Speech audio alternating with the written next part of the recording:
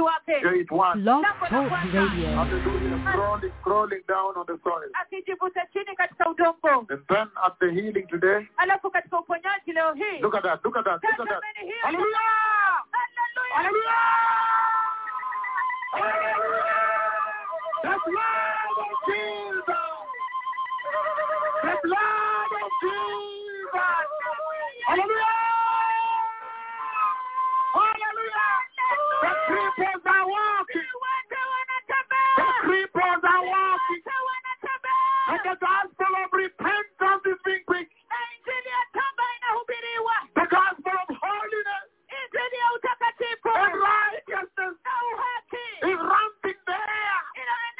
He's shaking the four ends of the earth. Mungu wetu, Mungu wa nabii, Jehova ameinua kiwete na sasa kiwete anatembea. Very fighting hour in the church. The latest cripple, the new cripple, in the mighty name of Jesus. Even if he walked in the lockdown, but this is the newest cripple. And the Lord was showing him to me in the dream the power of the blood of the Lamb, the glorious Lamb, the Lamb that is Jesus, the Lamb of God, the powerful Lamb. Look at that. 7 years stranded with the people. You see the senior bishops of the ministry, they are well dressed, very smart. And the senior bishops of the ministry are right there. Well dressed, they are holding brief for the Lord. Wearing powerful suits, enjoying the glory of the blood. Hallelujah! Unaona askofu na mbanga pale amejitahidi kabisa kamili. Amejifunga sawasawa kwa jina la mfalme. Mungu wake ni Yahweh. Mungu wa nguvu. His God is Yahweh. See, the senior bishops they have invaded the place. I like the way when the cripples try to get to somebody, they move away. They move away. They only flee from them. Hallelujah.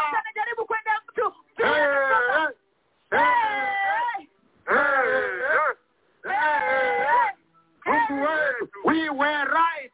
Mungu wetu, Mungu wa nabii, Jehova ameinua kiwete. Kiwete anatembea. Tremendous hour. Look at that. This is a beautiful time in the church. And that's why it serves me such a tremendous honor to come to you, blessed people, at this time with this tremendous announcement that the Messiah is coming. Look at on your screen how I am making the announcement. How I am announcing the coming of the King. Look at your screens right now. How I am preparing the glorious way for the glorious coming of the Messiah.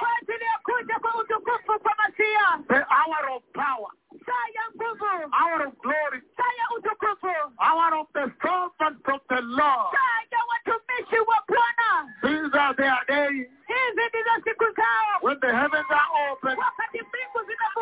Look at that. People are dancing over there. I wish I could find myself there. Oh, Nairobi is under lockdown. If they could open for us a little bit, I would jump there. Hallelujah. And dance with them. And dance with them. Hallelujah. Jesus is Lord.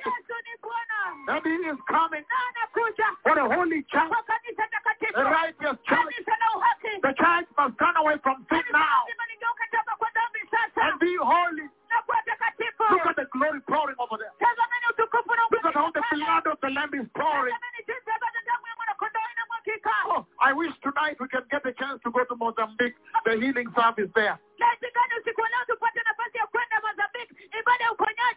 Because there's so much in Kenya. If you don't squeeze in Finland and Brazil and South Korea, you may never have time forever. Every day there is a big wonder. Hallelujah. Every day there is a powerful miracle. And the wonder, what manner of delights are these? The delights of the Lord pouring in the house of Yahweh to the children of God. Askofu wamejifunga hapo sawa sawa. Wamefunga kitambaa, wamevaa kitambaa kali pale. Kuwakilisha Yesu. Na kuimba nyimbo za msalaba. They are singing songs of the cross. Nyimbo za damu. Hallelujah. The songs of the cross. And the songs of the blood. As we are climbing the stairs, entering the kingdom of glory. It's a powerful time. Hallelujah. Look at this hour in the church. Look at that hour. Wow. What a beautiful moment in the house of Yahweh. My son, Senior Deputy Bishop Nambanga, holding brief there for the Lord.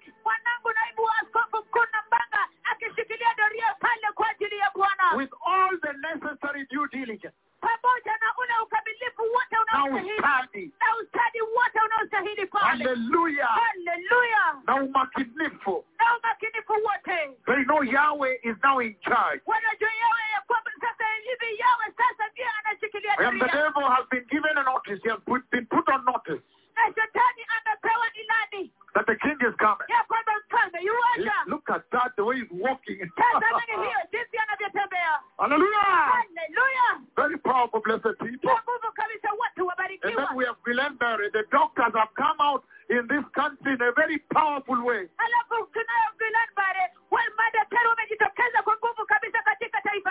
Guillain-Barré syndrome. When he's walking, and then when he's walking, the doctors have come out. After that, then we get to the doctor. The doctors have come out in this land in a very powerful way to support the two prophets of Yahweh.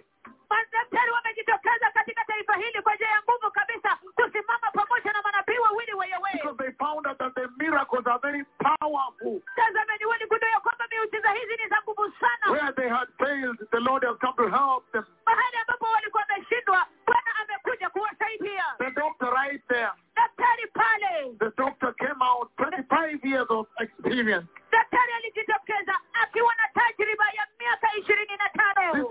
This is his hospital. In Naivasha. Very doctors have come out. Let's listen in just for 1 second.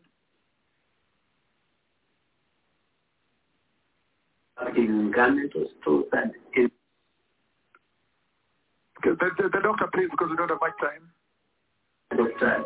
Francis Kennedy, having practiced for the last 25 years, worked in government stores and NGOs.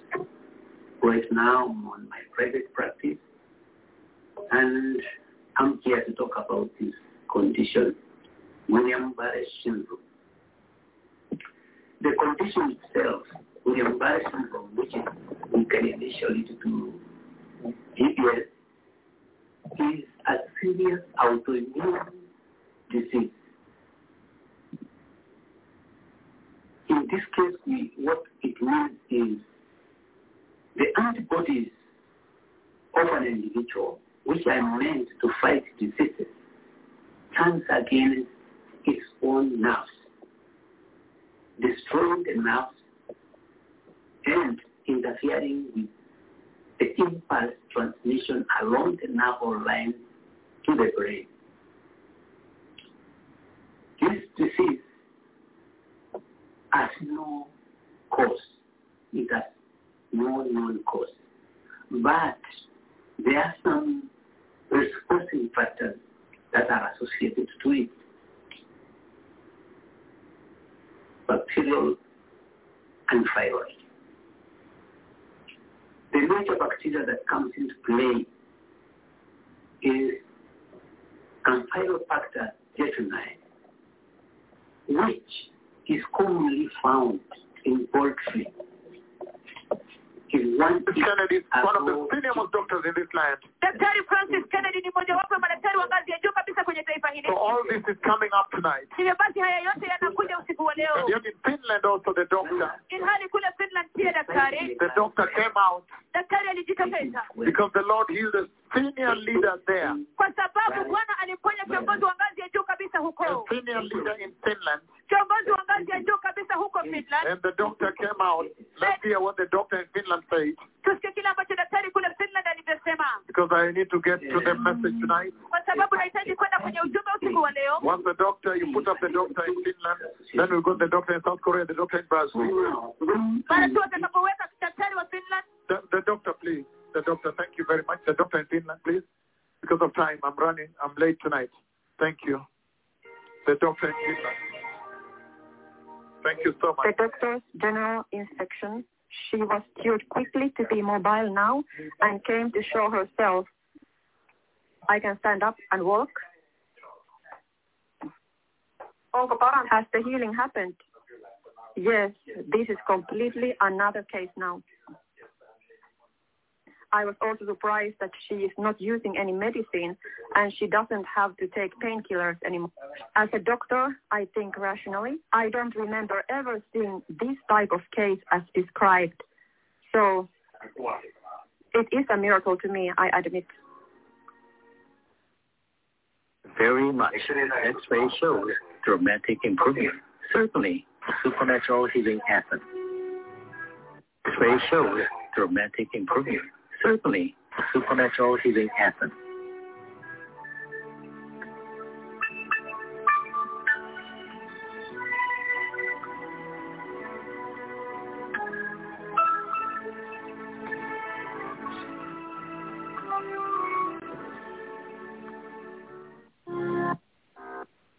It's negative. Something more. Is sure convincing if something pretty amazing has happened. Amen. And so these are very good results. This is a result of someone that is not suffering hepatitis C.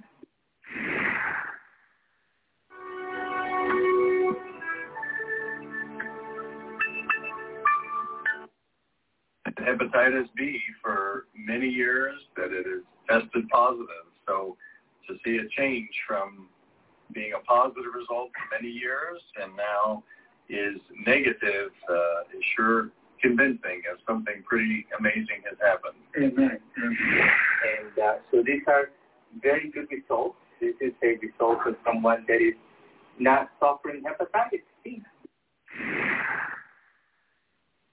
Ordered, she has.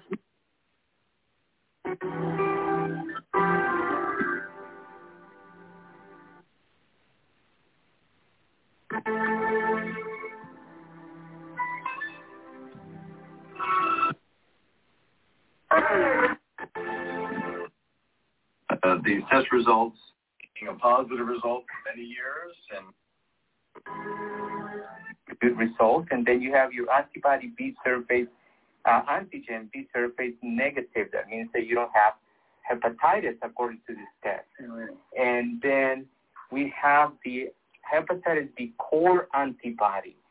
That this test is basically telling us that your body built immunity against hepatitis B, but you do not have hepatitis B.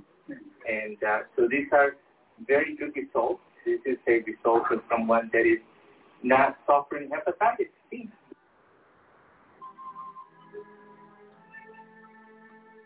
Praise the Lord.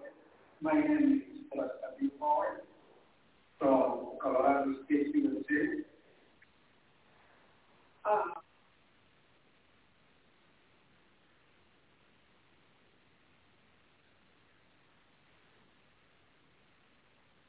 The screen is blank. Thank you. Okay, thank you very much. Are we frozen? Are we crushed? Or the screen is still on? The system has crashed.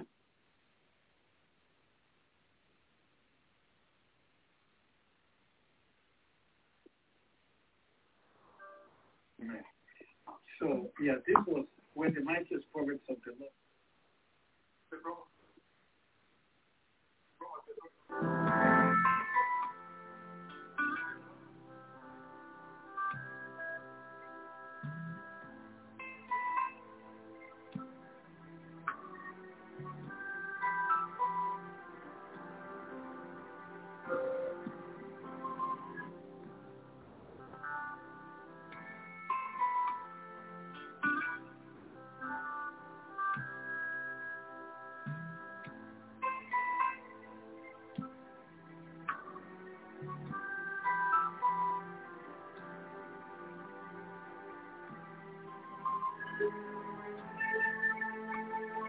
Nobody else can be the Savior of mankind.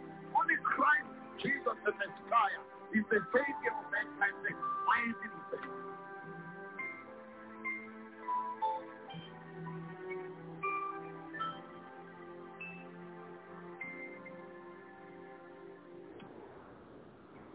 Have joined us. Ninataka kuwakaribisha wachungaji wa ngazi ya juu wachache ambao wamejiunga pamoja nasi. Because of time, just present the pastors alone from Equatorial Guinea. Kutoka Equatorial Guinea. The pastor from Equatorial Guinea. Mchungaji toka Equatorial Guinea. Very, very senior. Wa ngazi ya juu kabisa. Pastor Santiago. Mchungaji Santiago. Has joined us. Amejiunga pamoja nasi. With his churches. Pamoja na makanisa zake. And then the pastor from Rwanda. Halafu mchungaji toka Rwanda. Has also joined us. Pia amejiunga pamoja nasi. Because of time, we're just showing the pastors who come later. The two pastors have joined us. Wachungaji wawili wamejiunga pamoja nasi. From Rwanda. Kutoka Rwanda. And so this is such a tremendous time, blessed people. Kwa hivyo huu ni wakati wa nguvu kabisa, watu wabarikiwa. When the gospel of the coming of the Messiah is being preached. Wakati injili ya kuja kwa Masia inahubiriwa. And time is over. Na wakati umekwisha. The Messiah is coming. Masia yuaja. And so it's such a great honor. Hivyo basi ni heshima kuu kabisa. To come to you on such a day. Kuja kwenu katika siku kama hii. And talk to you about the coming of the King. Na kuzungumza pamoja our King. Na kuzungumza pamoja nanyi kuhusu kuja kwa mfalme wetu. The coming of the Messiah. Kuja kwa Masia. And so tonight. Na kwa hivyo usiku wa leo. Because time is not on our side. Kwa sababu muda hauko upande wetu. I have a power-packed message here and we have a power-packed program for you. Ninao ujumbe wa nguvu kabisa hapa, halafu tunayo ratiba iliyo ya nguvu kabisa kwa ajili yenu. Hallelujah. Hallelujah. And so turn with me again, blessed people. Hivyo basi geukeni pamoja nami tena watu wabarikiwa. To our lead scripture, the book of Luke chapter 14. Kwenye andiko letu la mwongozo, kitabu cha Luka sura ya 14. Luke chapter 14, blessed people. Kitabu cha Luka sura ya 14, watu wabarikiwa. Has been our lead scripture for some time. Limekuwa andiko letu la mwongozo kwa muda kadhaa sasa. A very powerful scripture we've seen. Andiko la nguvu kabisa tumeona. That has given us so much. Ambayo imetupatia mengi kabisa. In the mighty name of Jesus. Katika jina kuu la Yesu. And so tonight, na kwa hivyo usiku wa leo, I'm going to initiate a conversation. Ninaenda kuanzisha mazungumzo. That will continue into tomorrow, which is Sunday. Ambayo itaendelea hadi kesho ambayo ni Jumapili. And so I want to bless you all that are tuned in the mighty name of Jesus. Hivyo ninataka kuwabariki nyote ambao mnasikiliza katika jina kuu la Yesu. And I want to welcome the blessed senior archbishop. Na ninataka kumkaribisha askofu mkuu mbarikiwa. The one who is on top of is the lead, is the one that is watching the entire church. Yeye ambaye anatazama na kuangalia kanisa lote zima. The entire church globally is the global general overseer. Yeye ndiye mwangalizi wa kimataifa wa ulimwengu wote mzima. The senior right reverend Wandera is the national overseer. Kasisi Right Reverend Wandera yeye ndiye mwangalizi wa kitaifa. But the senior archbishop, welcome back home. Lakini askofu mkuu mbarikiwa, karibu nyumbani. And I want to bless you, blessed people that are tuned in tonight. Na ninataka kuwabariki ninyi watu wabarikiwa ambao mnasikiliza usiku wa leo. And let you understand. Na kusababisha mfahamu. That these are very powerful sessions the Lord is holding with you. Ya kwamba hizi ni awamu za nguvu kabisa ambazo Bwana anafanya pamoja nanyi. These are the Lord's depositions. Haya ni mawekezo ya Mungu. These are the ones he's using to lay forth a serious case against the generation. Hizi ndizo ambazo anatumia ili kwamba kuweka kesi dhidi ya kizazi. That nobody may ever say, oh, I never knew. Oh, I never heard. Ili kwamba mtu yeyote asiwahi kusema kwamba oh, sikuwahi jua, sikuwahi kusikia. pia. That's why, blessed people, Na ndio sababu watu wabarikiwa, I want us to go back again to our lead scripture that has been a treasure. ninataka turudi tena kwenye andiko letu la mwongozo ambalo limekuwa dhamana hazina. The book of Luke chapter 14. Kitabu cha Luka sura ya 14 verses 25 all the way to 35. mstari wa 25 hadi 35. And in these scriptures here, Na katika maandiko haya hapa it says, large crowds were traveling with Jesus. anasema umati mkubwa wa watu ulikuwa ukisafiri pamoja na Yesu, And traveling, coming along with Jesus, in other words. wakiandamana pamoja na Yesu, kwa maneno mengine. And he says, and turning to them, he said, Kisha asema ya kwamba naye akageuka akawaambia. large crowds were simply traveling with him. Umati mkubwa wa watu kimsingi walikuwa nasafiri tu pamoja naye. And Jesus saw that there was a little misconception, misunderstanding. Na kisha Yesu akaona ya kwamba kunayo sintofahamu kidogo, So, misapprehension of the truth. bila kufahamu kweli. And so he stopped and turned to them. Hivyo basi alisimama akageuka kwao. That fact that the Lord stopped Hiyo kauli ya kwamba Bwana alisimama and turned to them, halafu akageuka kwao, I said, nilisema is a tremendous act of grace. ya kwamba ni tendo kuu kabisa la neema, That he finally turned his attention to them. ya kwamba hatimaye aligeuza umakinifu wake kwao, Because these are people who could have just walked on, ya kwamba kwa sababu hawa ni watu ambao wangeendelea tu kutembea thinking they are doing well with the Lord, wakifikiria ya kwamba wanaendelea vyema na thinking they Bwana, are following the Lord, wakifikiria ya kwamba wanamfuata thinking they are Bwana, disciples of Jesus, wakifikiria ya kwamba wao ni wanafunzi wa thinking they are Yesu, going to the kingdom of God, wakifikiria ya kwamba wanaenda katika thinking they are born again. wakifikiria ya kwamba The wameokoka. same thing you see in the church today. Jambo sawia ambalo unaona kanisani leo hii, When you see many people just coming along with Jesus in the church, wakati unaona ya kwamba watu wengi wanaandamana tu pamoja na Yesu kanisani, many people simply traveling with Jesus, watu wengi kimsingi wakisafiri tu pamoja na Yesu, enjoying the innuendos, enjoying the rhetoric, enjoying the oracles, wakifurahia kabisa yale maosia, wakifurahia yale matamshi, his oratory skills, wakifurahia yale mbinu zake his za deep kufundisha, faith, yale misemo yake ya bidii, celebrating him wakimsherehekea without understanding bila kuelewa what it means to be a true follower of Jesus. nini inayomaanisha kwa mfuasi wa kweli wa That to Yesu, be a true follower of Jesus, ya kwamba kwa mfuasi wa kweli wa Yesu there is a tremendous serious undertaking that ought to involve you and him. You ought to get into a serious undertaking, commitment. kunayo majukumu makali ya vilindi kabisa nyeti ambayo lazima ujihusishe kwayo. Hallelujah. Hallelujah. And that's why he says, and turning to them, that was the greatest act of mercy, grace and compassion, love and forgiveness. Na ndio sababu anasema ya kwamba na akageuka kuelekea, hilo lilikuwa tendo kuu kabisa la rehema, huruma, upendo, msamaha. That is now God pursuing man, fallen man. Hiyo sasa ni Mungu akifuata mwanadamu aliyeanguka. That is God having mercy on you and turning his face towards you. Huyo sasa ni Mungu akikuhurumia wewe sasa na kugeuza uso wako kukuelekea wako kwetu. Then he tells them the conditionalities, the conditions of being born again. Kisha anawaambia yale masharti ya kuokoka. And he says, if anyone comes to me Kisha asema ya kwamba mtu yeyote akija kwangu and does not hate father naye hamchukii baba yake and mother, na mama yake, wife and children. mke wake na watoto, And he goes on and says, brothers and sisters. anaendelea kusema ndugu zake na dada zake, And yes, naam, even hate his own life. hata kuyachukia maisha yake mwenyewe.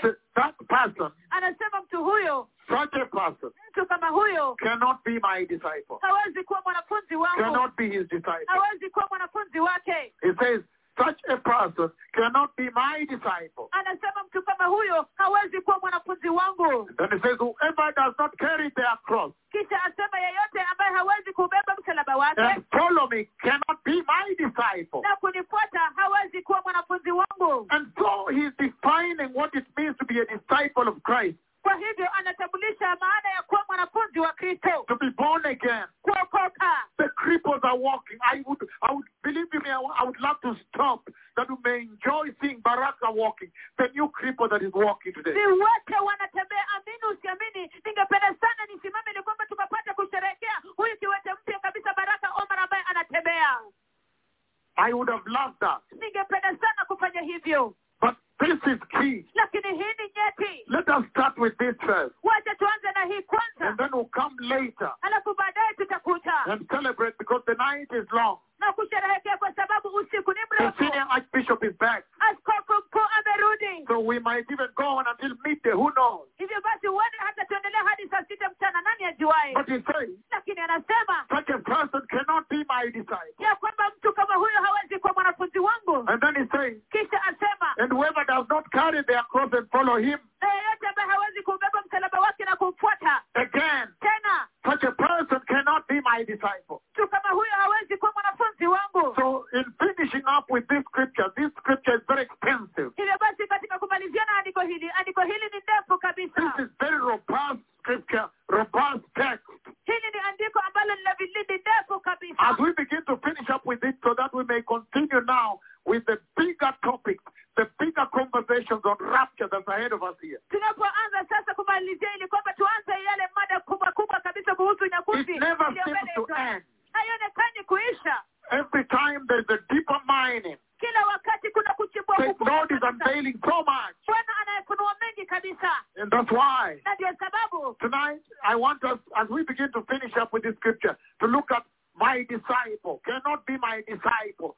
What does it mean to be the disciple of Jesus? tunapoanza kumalizana na andiko hili tukapata kuangazia, je, inamaanisha nini kuwa mwanafunzi wa Such a Yesu? person cannot be my disciple. Mtu kama huyo hawezi kuwa mwanafunzi wangu. Carry and pick up his cross and carry his cross and follow me. Such a person cannot be my disciple. Yeyote asiyechukua msalaba wake na kunifuata hawezi kuwa mwanafunzi wangu. If he does not carry his cross, Iwapo hata ubeba msalaba does not wake, abandon loving his family more than me, hata wachana na kupenda familia yake zaidi kuliko mimi, does not carry his cross, haubebi msalaba wake, cannot be my disciple. hawezi kuwa mwanafunzi wangu. Tonight I want us to narrow down a little bit more as we begin to wind down on this powerful scripture. Usiku wa leo ninataka tuingie katika vilindi kidogo tunapoanza kumalizia andiko hili. What does it mean to be the disciple of Jesus? Je, inamaanisha nini kuwa mwanafunzi wa Yesu? In other words, what does it mean to be born again, a follower of Jesus? Kwa maneno mengine, je, maana ya kuokoka kuwa mfuasi wa Yesu ni nini? Because you can see what he raises here is a serious affront to the normal logic of just traveling with Jesus. Kwa sababu unaweza kuona kwamba kila ambacho anaibua hapa ni ile makabiliano ya moja kwa moja na kule kumfuata tu, kusafiri tu pamoja With na those Yesu, just traveling with Jesus. na wale ambao wanasafiri tu pamoja na Yesu. Then he turns to them and he pukes them. Kisha anawageukia, kisha anawakemea, And then says, cannot be my disciple. kisha anasema kwamba hawawezi kuwa wanafunzi wangu. So what does it mean to be the disciple of Jesus, that you may not find yourself just traveling along? Hivyo basi, je, kuwa mwanafunzi wa Yesu inamaanisha nini, ili kwamba usipatikane ukiwa unaandamana tu pamoja na Yesu? Hallelujah. Hallelujah. And so tonight, Na kwa hivyo usiku wa I want to leo walk you on a long journey stepwise. I don't know how far we go. ninataka kutembeza katika safari ndefu kabisa, hatua kwa hatua, sijui tutaenda umbali upi. So the first thing about being a disciple of Jesus, Hivyo basi, jambo la kwanza kuhusu kuwa mwanafunzi wa Yesu, as we saw before, kama vile tulivyoona hapo I awali, gave you a quick run previously, about 2 months or so ago, niliwapitisha kwa mbio kabisa, kwa haraka kabisa, yapata miezi miwili iliyopita, and I told you na niliwaambia that number one, must learn from Jesus. ya kwamba jambo la kwanza lazima ajifundishe toka kwa So Yesu. really to be a disciple Hivyo basi, kwa hakika kuwa mwanafunzi is different from somebody who is simply celebrating Jesus as a celebrity. ni tofauti kabisa na mtu yule ambaye anamsherehekea tu Yesu kama mtu mashuhuri, yeye ambaye ni shabiki. To be a disciple of Jesus Kuwa mwanafunzi wa Yesu requires certain things to be done in you, inahitaji mambo fulani yakapata kutendeka ndani a mwako, certain undertaking and commitment by you. majukumu fulani na kuwajibika fulani na wewe. The meaning of disciple is that you are a follower of somebody, Maana ya mwanafunzi ni ya kwamba wewe ni mfuasi wa mtu, but not just following the person, lakini sio tu kumfuata huyo mtu, but you are a student of that person. lakini wewe ni mwanafunzi wa mtu huyo. That means you are learning from that person. Hii inamaanisha kwamba unajifundisha toka kwa mtu That huyo, person becomes your maestro. na huyo mtu anafanyika mwalimu He wako, becomes your teacher. anafanyika mwalimu wako, He becomes your maestro, your master. anafanyika sasa kiongozi wako, bwana wako, Such that you now learn from them. You become their student. You're learning from them. kiasi kwamba wewe unajifundisha toka kwao, unafanyika mwanafunzi wao, And eventually you want to be like them. na hatimaye unataka kufanana na wao. That is the meaning of being a disciple. That's why he looked at them and he pitied them and turned to them and rebuked them. Na ndio sababu aliwaangalia, akawahurumia, kisha akageuka kuelekea, akawakemea. So they said, no, no. Kwa sababu alisema hapana. Don't be there traveling with me thinking you are my disciples. Msiwe tu pale mkisafiri pamoja nami mkifikiria kwamba ninyi ni wanafunzi To wangu. be my disciples is a serious undertaking. Kwa mwanafunzi wangu ni jukumu la kumaanisha. Meaning you want to learn from him. Kumaanisha kwamba unataka kujifundisha You are kutoka a kwake. student of him. Wewe ni mwanafunzi wake. You are learning the things he's doing. Unajifundisha vitu ambavyo You anafanya. want to be like him. Unataka kuwa kama yeye. So if there is any definition of the Christian salvation, the Christian, that it is. Hivyo basi iwapo kuna kitambulisho chochote cha wokovu wa Kikristo, basi hiyo ndio hiyo. To learn from Jesus, Kujifundisha toka kwa Yesu. from the example of his life, Toka kwa mfano wa maisha and yake. from his teaching, Na toka kwa mafundisho that you yake. may be like him. Ili kwamba upate kuwa In kama other words, yeye. Christ-like. Kwa maneno mengine kuwa So kama that Kristo. is the true definition of Christianity, of a born-again person, Hivyo basi hicho ndicho kitambulisho cha kweli cha Ukristo, cha mtu ambaye ameokoka, of being born again. cha kuokoka. That means you are a student of Jesus, Hii inamaanisha kwamba wewe ni and mwanafunzi you wa are Yesu. continually learning from Jesus, Na kila mara unajifundisha toka kwa from his Yesu. life example, Toka kwa mfano yake ya and from maisha. his teaching, Na toka kwa mafundisho and you are yake. drawing closer and closer on a daily basis to the character of Jesus. Na unasonga karibu na karibu kila siku kwa tabia za Yesu. So what does it take to do that? Je, basi inagharimu nini kufanya Number hivyo? one, you have to begin by submission to Jesus. Jambo la kwanza ni lazima uanze kwa kujisalimisha kwa Yesu. Because remember, you are learning to be like Jesus. Kwa sababu kumbuka unajifundisha kufanana na Yesu. So Jesus fully submitted to the will of God the Father. Hivyo basi Yesu Kristo msingi kikamilifu kabisa alijisalimisha kwa mapenzi ya Mungu Baba. And if you are learning from him as his student, to be a disciple, Na iwapo unajifundisha toka kwake as his disciple, kama mwanafunzi as wake, a born again, as a Christian, kama mtu aliyeokoka, kama Mkristo, then you too must now embrace total submission to God through Christ Jesus. hivyo basi wewe pia ni lazima ukumbatie kule kujisalimisha kikamilifu kwa Mungu kupitia kwa Kristo Yesu. Let us begin right away, blessed people. Wacha tuanze moja kwa moja, watu From the book wabarikiwa. of Matthew. Toka kwenye kitabu cha Mathayo. Turn with me to Matthew. Geukeni pamoja nami kwenye kitabu cha Mathayo. Why should you submit to him then? Je, mbona mjisalimishe kwake basi? Matthew chapter 28, Kitabu cha Mathayo sura 28 verse 18. mstari wa 18. Why is it required of you as a disciple to fully submit to Jesus? Mbona inahitajika wewe kama mwanafunzi ukapata kujisalimisha kikamilifu kwa Yesu? Matthew chapter 28, Kitabu cha Mathayo sura 28 verse 18. mstari wa 18. And it says the following. Na anasema yafuatayo Again. tena, So you can begin 16 if you have time, but because of time we can start 18. kwa sababu ya wakati tunaweza kuanzia 18, lakini ukiwa na nafasi unaweza kuanzia 16. It says, Anasema then Jesus came to them and said, akawajia na kusema, all authority in heaven mamlaka yote mbinguni and authority on the earth na mamlaka duniani has been given to me. nimepewa mimi. Therefore, Kwa hiyo go and make disciples of nations, enendeni mkawafanya mataifa yote kuwa wanafunzi, baptizing them mkiwabatiza in the name of God the Father kwa jina la Mungu Baba and in the name of God the Son na kwa jina la Mungu Mwana and in the name of God the Holy Spirit. na kwa jina la Mungu Roho Mtakatifu. Let me share with you this vision right away from the onset. Wacha nishiriki pamoja nanyi maono haya moja kwa moja tangia mwanzo. November 1, Tarehe 1 Novemba the year 2006, mwaka 2006, 3 a.m. in the morning. saa 9 kamili asubuhi, The Lord comes to speak with me about the glorious coming of the Messiah. Bwana anakuja kuzungumza pamoja nami kuhusu kuja kwa utukufu kwa Masia. And in that conversation, Na katika mazungumzo hayo, when he comes to speak with me about the glorious coming of his son, the Messiah, anapokuja kuzungumza pamoja nami kuhusu kuja kwa utukufu kwa mwanawe Masia, I found myself lifted up in that vision, lifted up from the earth. nilijipata katika maono hayo nikiwa nimeinuliwa juu toka duniani, And he made me look up into the sky. na akanisababisha nitazame juu katika anga, And I saw a tremendous thick darkness that had consumed the expanse. na niliona giza totoro kuu kabisa ambalo lilikuwa limeteka anga. Unbelievable darkness. In Spanish they say absolute obscuridad. Giza kuu kabisa totoro. In Spanish they say totalmente obscuro. Totally dark.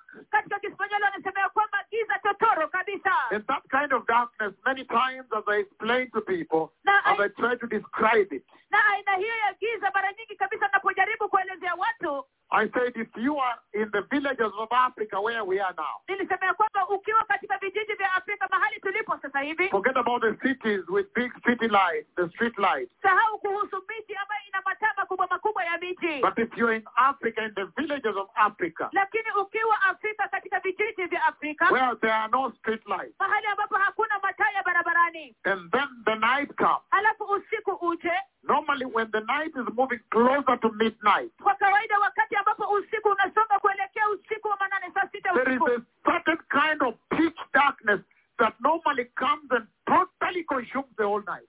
kuna aina fulani ya giza totoro kabisa ambalo huja na kuteka usiku wote mzima, And it becomes in total pitch darkness. na Total. inakuwa giza totoro kabisa, giza nzito. That is the kind of darkness I was talking about. Hiyo ndio aina ya giza ambayo nilikuwa nazungumza You kuhusu. can imagine the kind of darkness the Magi's, the wise men that had seen, that came to worship Jesus in Bethlehem. You can imagine the kind of darkness they were in. Waweza kuwazia ile aina ya giza ambao wale mamajusi ambao walikuja kuabudu Yesu katika Bethlehemu walikuwa The ndani. wise men from the east.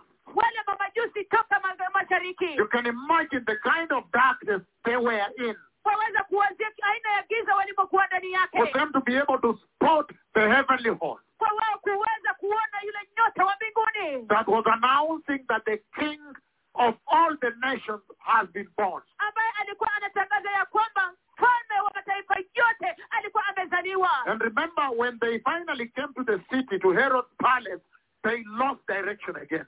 They lost the heavenly host. Na kumbukani ya kwamba wakati hatimaye walipofika mjini katika kasri la Herode walipoteza kabisa yule nyota wa mbinguni. When they came to the heavenly host, Walipo- when they came rather to the postmodernism, to the modernism of mankind, walipokuja katika usasa wa mwanadamu, then they lost the heavenly host. hapo walipoteza huyo nyota wa mbinguni. When they came out again and went into the darkness of the villages, Waliporudi tena katika ule giza ya kijiji, then they were able to spot the heavenly host that is navigating them again. hapo basi waliweza kuona huyo nyota wa mbinguni ambaye alikuwa anawaongoza tena. That is the kind of scenario that was happening November 1, the year 2006. Hiyo ndio aina ya tukio ambayo ilikuwa inatendeka tarehe 1 Novemba mwaka 2006 At about 3 a.m. in the morning. yapata saa 9 kamili asubuhi. And at that time, Na kwa wakati huo it makes me look up and I saw total pitch darkness, absolute obscuridad. ananisababisha nitazame juu, halafu nikaona giza kutotoro kabisa. And then as I looked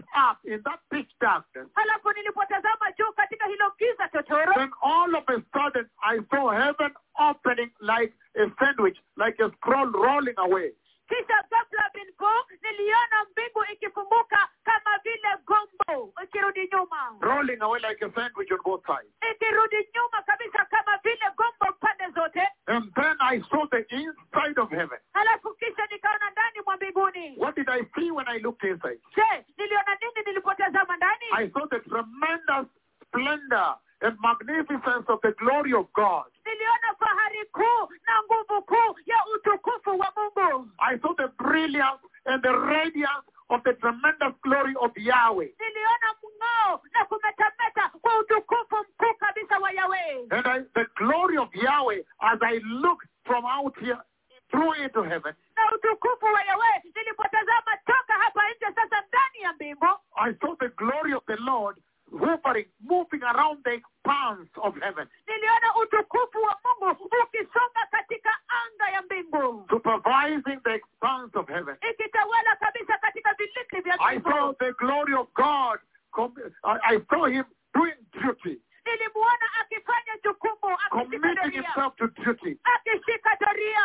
He was conducting and executing duty inside heaven, Alikuwa anatekeleza wajibu ndani ya mbingu, supervising the expanse of his kingdom in heaven. akishika doria katika ufalme wake mbinguni. And then after a while, Kisha ghafla mbingu, then I saw the glory starting to come towards the entrance that had opened. halafu nikaona utukufu ukianza kuja kupitia katika ingilio ambalo lilikuwa limefunguka. And then the glory passed through the entrance, reaching the borders of heaven. Halafu utukufu huo ukapita kabisa kupitia katika ingilio hilo, ikipita mipaka ya mbinguni, Reaching the boundaries, the gate of heaven. ikipita kabisa lango la mbinguni, And mipaka ya coming mbinguni, out. na kutoka nje. And then at that point I was mesmerized and amazed. Halafu kwa wakati huo nilishtuka na kushangaa, Because at that point then I was now for the first time able to behold the power and the authority of God. Kwa sababu sasa kwa wakati huo niliweza kuona nguvu na mamlaka ya Mungu. Because when the glory came out, Kwa sababu wakati utukufu ulipotoka, I saw real power. niliona nguvu halisia. Not political power. Sio nguvu za kisiasa. Not economic power. Sio nguvu za Not kiuchumi. military power. Sio nguvu za Not kijeshi. power from the United Nations Security Council. Sio nguvu kutoka katika Not shirika la power Umoja from wa Mataifa. Russia, USA,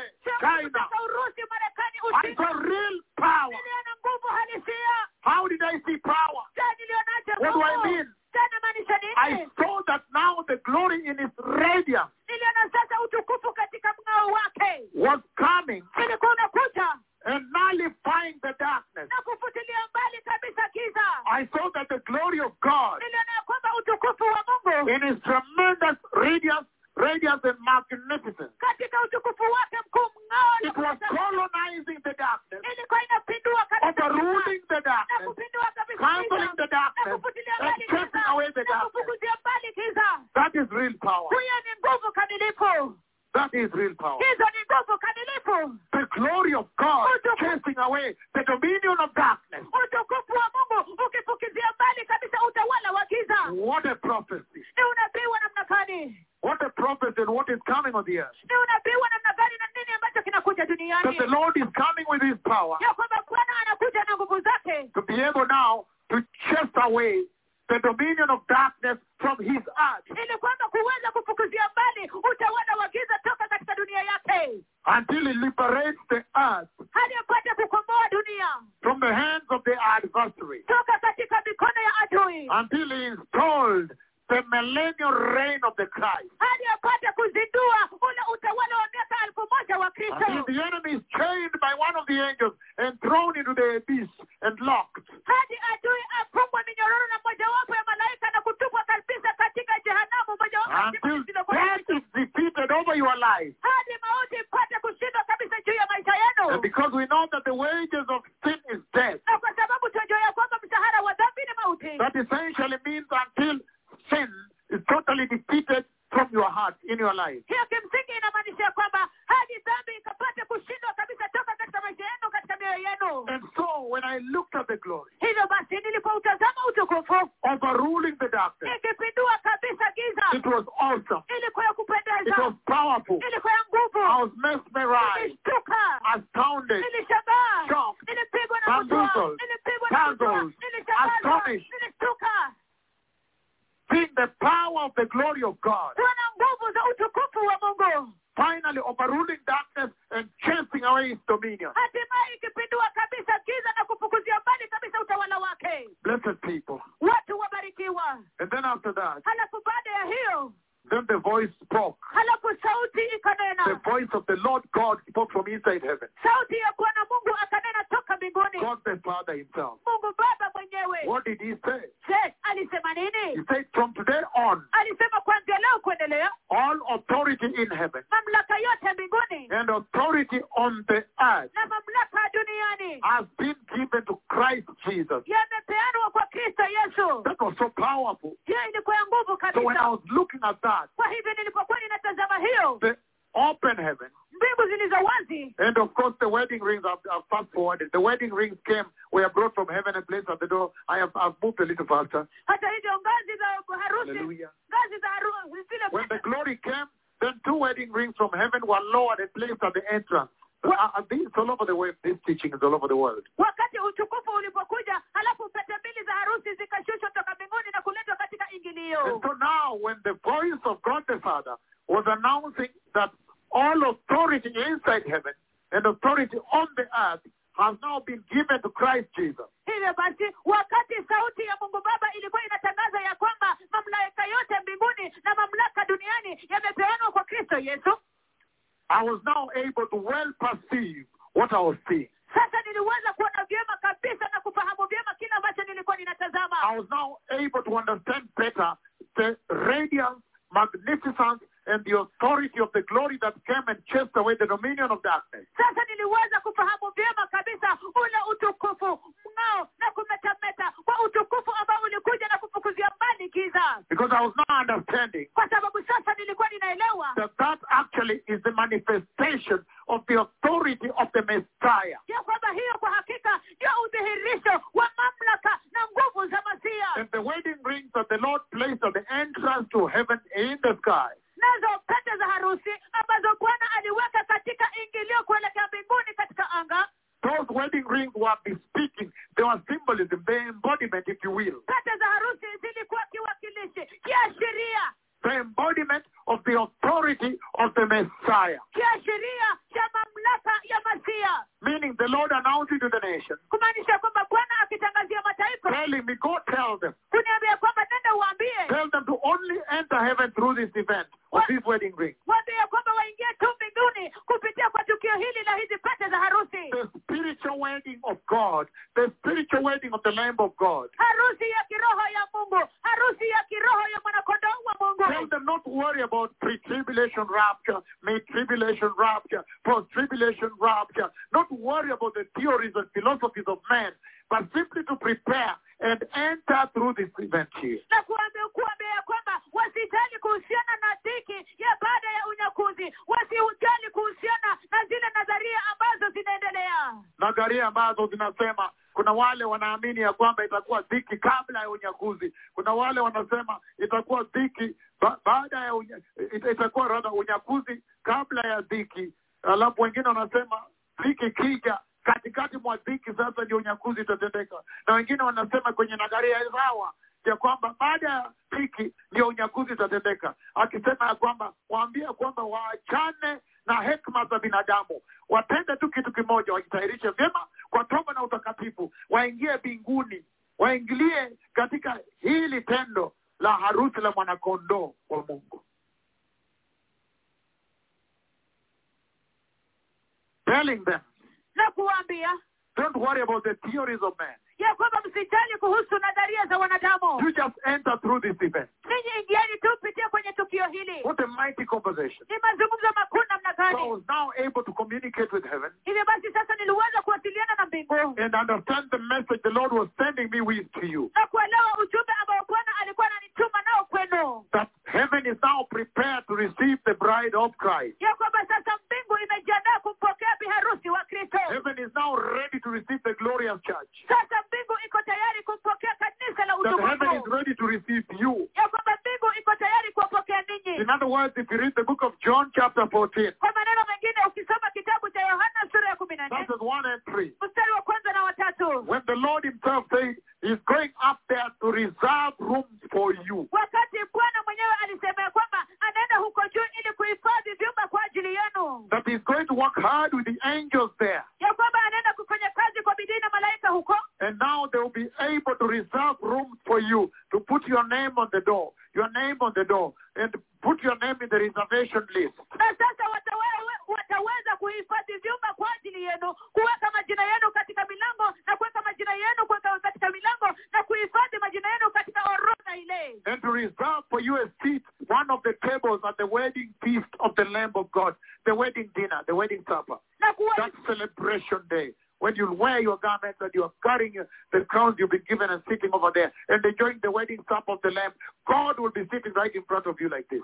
na kuwahifadhia viti katika mojawapo ya meza za karamu ya harusi pale, wakati ambapo siku hiyo mtakuwa mmevalia kitani safi cheupe kinachong'aa na kisha mmevalia taji ambazo mmepewa, alafu Mungu mwenyewe atakuwa anaangalia namna hii, amekaa pale namna hii. So the Lord was simply communicating with the earth, with me, to bring the message to you through these events in this vision up in the sky. Hivyo basi Bwana kimsingi alikuwa anawasiliana pamoja nami ili kwamba nikapate kuwaletea ujumbe kwenu ninyi kupitia matendo haya, matukio makuu katika anga ya pete za harusi katika anga. He was saying that the rooms are reserved now. Each of you have your room now. Alikuwa Every anasema person there is room, her room.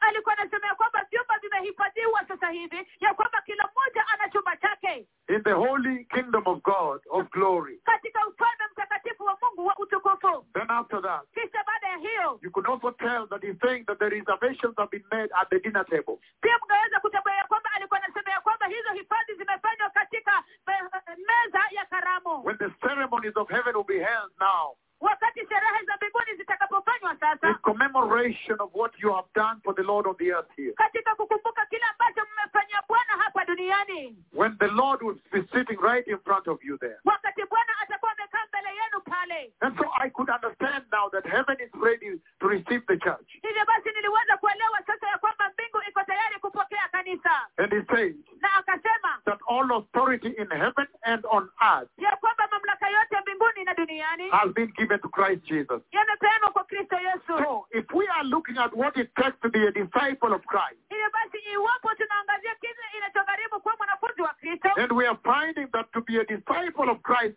number one, you must be fully submitted to the Christ. na tunatambua ya kwamba kuwa mwanafunzi wa Kristo, jambo la kwanza ni lazima ujisalimishe kikamilifu kwa Kristo. Then I ask the question, why is it that Christians, true believers, true saved people, true born-again people, to be fully submitted to Christ to be his disciples?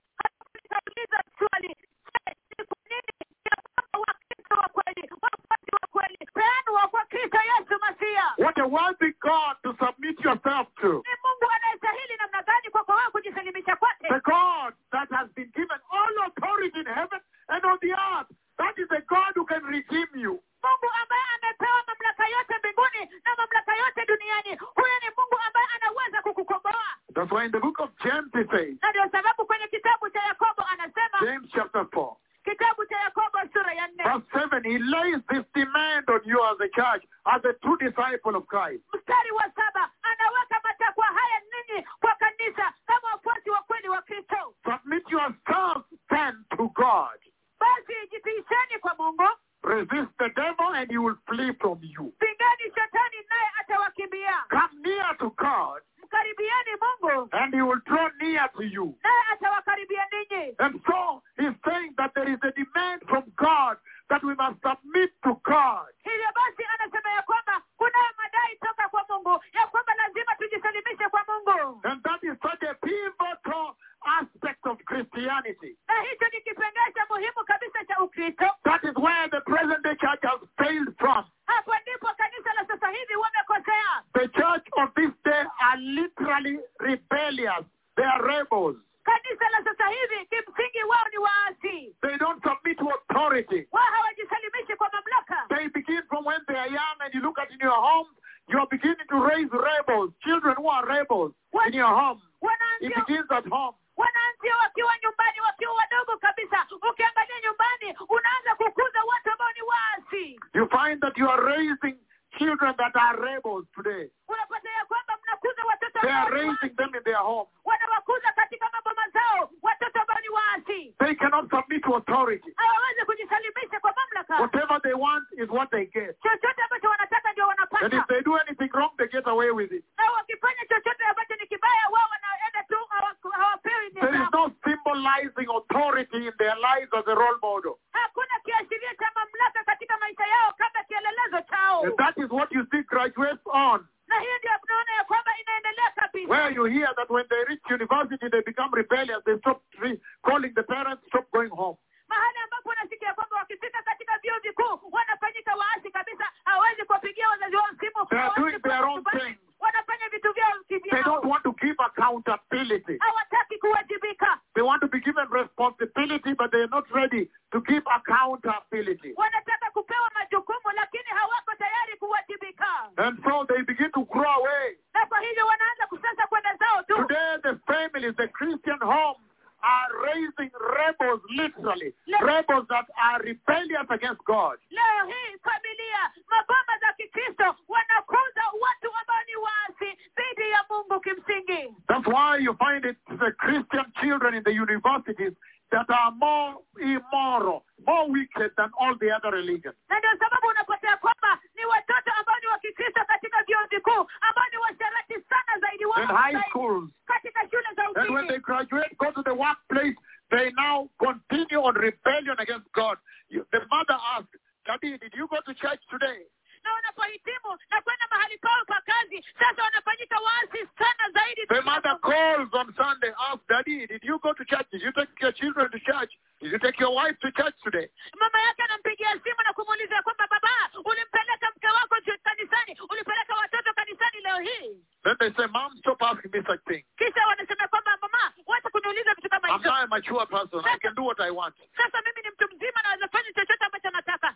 This generation is rebellious. Kizazi hiki ni cha uasi. And that's why submission to God, for you to be a true disciple, is very fundamental in the Christian walk. Na ndio sababu kujisalimisha kwa Mungu, kwa wewe kwa mwanafunzi wa kweli, ni muhimu kabisa kabisa kwa Mungu. And that rebellion is what you have seen in the church. Today the Christians are doing whatever they want. They dress the way they want. They live a life they want. Na uasi They huo, don't care to submit to under the authority of the Lord. na uasi huo ndio ambao mnaona leo hii kanisani. Wakristo wa leo hii wanataka kufanya chochote wanachotaka, wanataka kuvaa jinsi ambavyo wanataka. Hawataki kujisalimisha kikamilifu kwa mamlaka ya Mungu. And yet I'm here to submit to you today Ilhali niko hapa kuambia kwamba that unless you fully submit to God, learning from the way Jesus submitted to God, you cannot be a true disciple of Jesus. ya kwamba isipokuwa ujisalimisha kikamilifu kwa Mungu, ujifundishe jinsi ambavyo Yesu alijisalimisha kikamilifu kwa Mungu, kama kabisa huwezi kuwa mwanafunzi wa kweli wa Mungu. And that's why Na ndio sababu it's going to be very important and fundamental inaenda kuwa muhimu kabisa na nyeti, that submission to God be the first stop shop, the first place to stop when you're evaluating your walk with Jesus. ya kwamba kujisalimisha kwa Mungu iwe mahali pako pa kwanza pa kusimamia wakati ambapo unaangalia mtazamo wako na Mungu na Yesu, To find out kupata kujua how is your Christian walk. je, mtembeo wako wa Kikristo uko namna To do gani, a spiritual audit of your Christianity, kufanya ukaguzi wa kiroho wa Ukristo your wako, salvation. wokovu wako. The first question is, Swali la kwanza ni within a rebellious age, kati ya kizazi ambacho ni cha this uasi, rebellious generation, kizazi hiki ambacho ni cha uasi, am I fully submitted to the will of God? je, nimejisalimisha kikamilifu kwa mapenzi ya That is Mungu? primary, absolutely fundamental. Hiyo ni ya msingi, ya nyeti kabisa kabisa. And that's why you see that same rebellion and failure to submit has also been translated into the pulpit, the practice at the pulpit. Na ndio sababu mwana ya kwamba huko kukosa kujisalimisha na uasi umepelekwa na kupeana katika madhabahu. That's why you see today the pastors, they don't submit to God's authority. Na ndio sababu mwana leo hii wachungaji hawajisalimishi kwa mamlaka ya Mungu. They do what they want. Wanafanya tu chochote wanachotaka. They have no sense of submission under the authority of God. Hawana hisia yoyote ya kujisalimisha chini ya mamlaka ya Mungu. So they are guilty of insubordination to the Lord. Hivyo basi wao wana hatia kutojisalimisha kwa And Mungu. that's why they can do whatever they want at the pulpit, preach money and go into immorality without fear. Na ndio sababu wanaweza kufanya lolote wanalotaka kwenye madhabahu. Wanaweza kuhubiri pesa, waende katika usherati bila uoga. And that's why you see when they are preaching, they can say things that will shock you. You'll be like, wow, how can you say such a thing? Don't you fear God? Na ndio sababu unaona kwamba wanapohubiri wanaweza kufanya jambo na kusema jambo ambalo litakushtua kabisa na kushangaa, wow, je, ni vipi unaweza kusema jambo kama hilo? Je, haumuogopi Mungu? Because they are not submitted under the authority of the Lord. They are doing their own thing. Kwa sababu wao hawajajisalimisha chini ya mamlaka ya Mungu, wanafanya vitu vyao kivyao. And yet here the cripples are walking. Na ilhali hapa viwete The wanatembea. Archbishop is being snatched from the teeth of death, the jaws of death. Askofu mkuu anang'olewa toka katika meno ya kifo. Guillain-Barré syndromes are being healed. The doctors are coming out with their 25 years of medical practice. Guillain-Barré syndrome inaponywa na madaktari wanajitokeza kabisa ili kushuhudia. American doctors are coming out. Madaktari wa Marekani wanajitokeza. The professors of neurosurgery in Finland are coming out. Profesa wa upasuaji wa nuru kule Finland wanajitokeza. Top specialists in South Korea and Brazil are coming out, testifying on behalf of Jesus of Nazareth. Hallelujah! Wataalamu wa ngazi ya juu kabisa kule Korea Kusini, kule Brazil wanajitokeza kabisa na kushuhudia kwa niaba ya Yesu Kristo. Hallelujah! The Jesus of Nazareth. Yesu wa Nazareti. Why? Kwa nini? Because we are fully submitted under the will of God. Kwa sababu tumejisalimisha kikamilifu chini ya mapenzi ya Mungu. There is no way God can use you until you finish the first basic step, total submission to Him. Hakuna vile Mungu anaweza kukutumia wewe isipokuwa tu umalize zile hatua za kwanza za msingi, kujisalimisha kikamilifu kwa Mungu. Hallelujah. Hallelujah. And the Bible commands submission to Jesus. Nayo Biblia inaamrisha kujisalimisha kwa Yesu. Romans chapter 8, turn with me there. Kitabu cha Warumi sura ya 8, geukeni pamoja nami. I'm reading verse 7. Ninasoma mstari wa 7. Why is it that the Lord exalts, He raises mission to Christ as the first step in your being a disciple to Jesus? Je, ni kwa nini Bwana anakwanza anainua kabisa kujisalimisha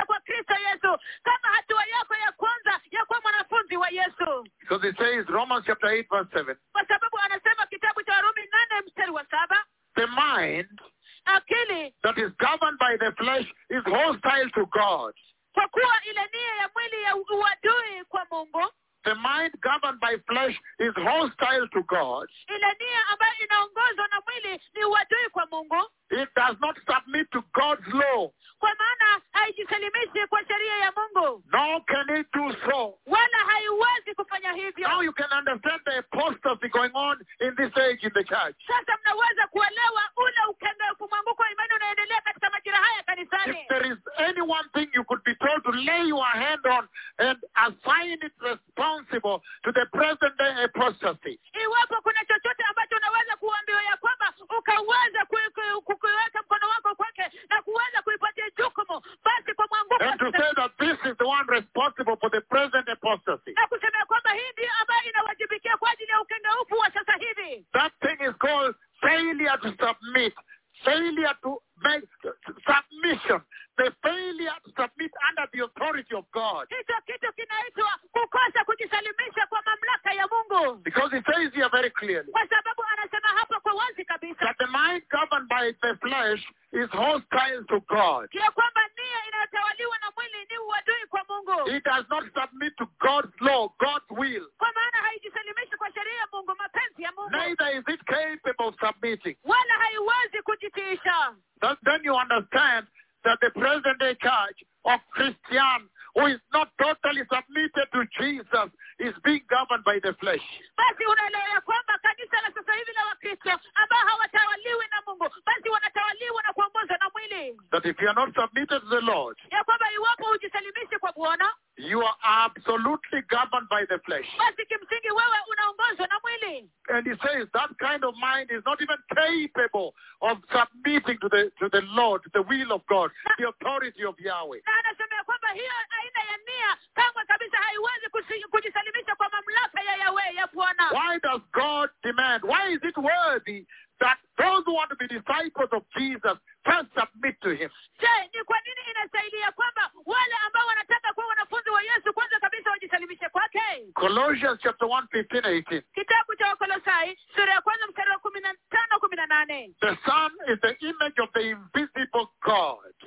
Mwana ni mfano wa Mungu asiyeonekana. How powerful then to submit under him that is the image of the invisible God. Basi ni nguvu namna gani kujisalimisha kwake yeye ambaye ni mfano wa Mungu asiyeonekana? The firstborn over all creation. Mzaliwa wa kwanza wa viumbe vyote. How worthy he is that we submit under him because he is the firstborn over all creation. Basi anastahili kiasi gani ya kwamba tupate kujisalimisha kwake kwa sababu yeye ndiye mzaliwa wa kwanza wa uumbaji wote. The first to resurrect. Wa kwanza kufufuka.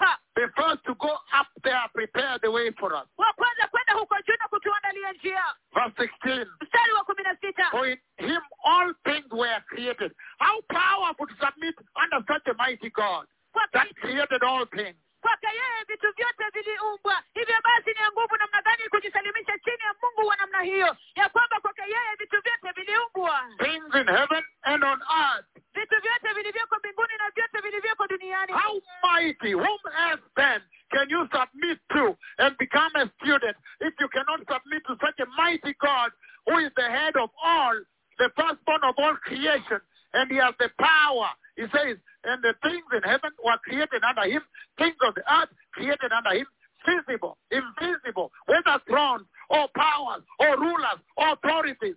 Things were all created through him and for him. How mighty a God to submit under.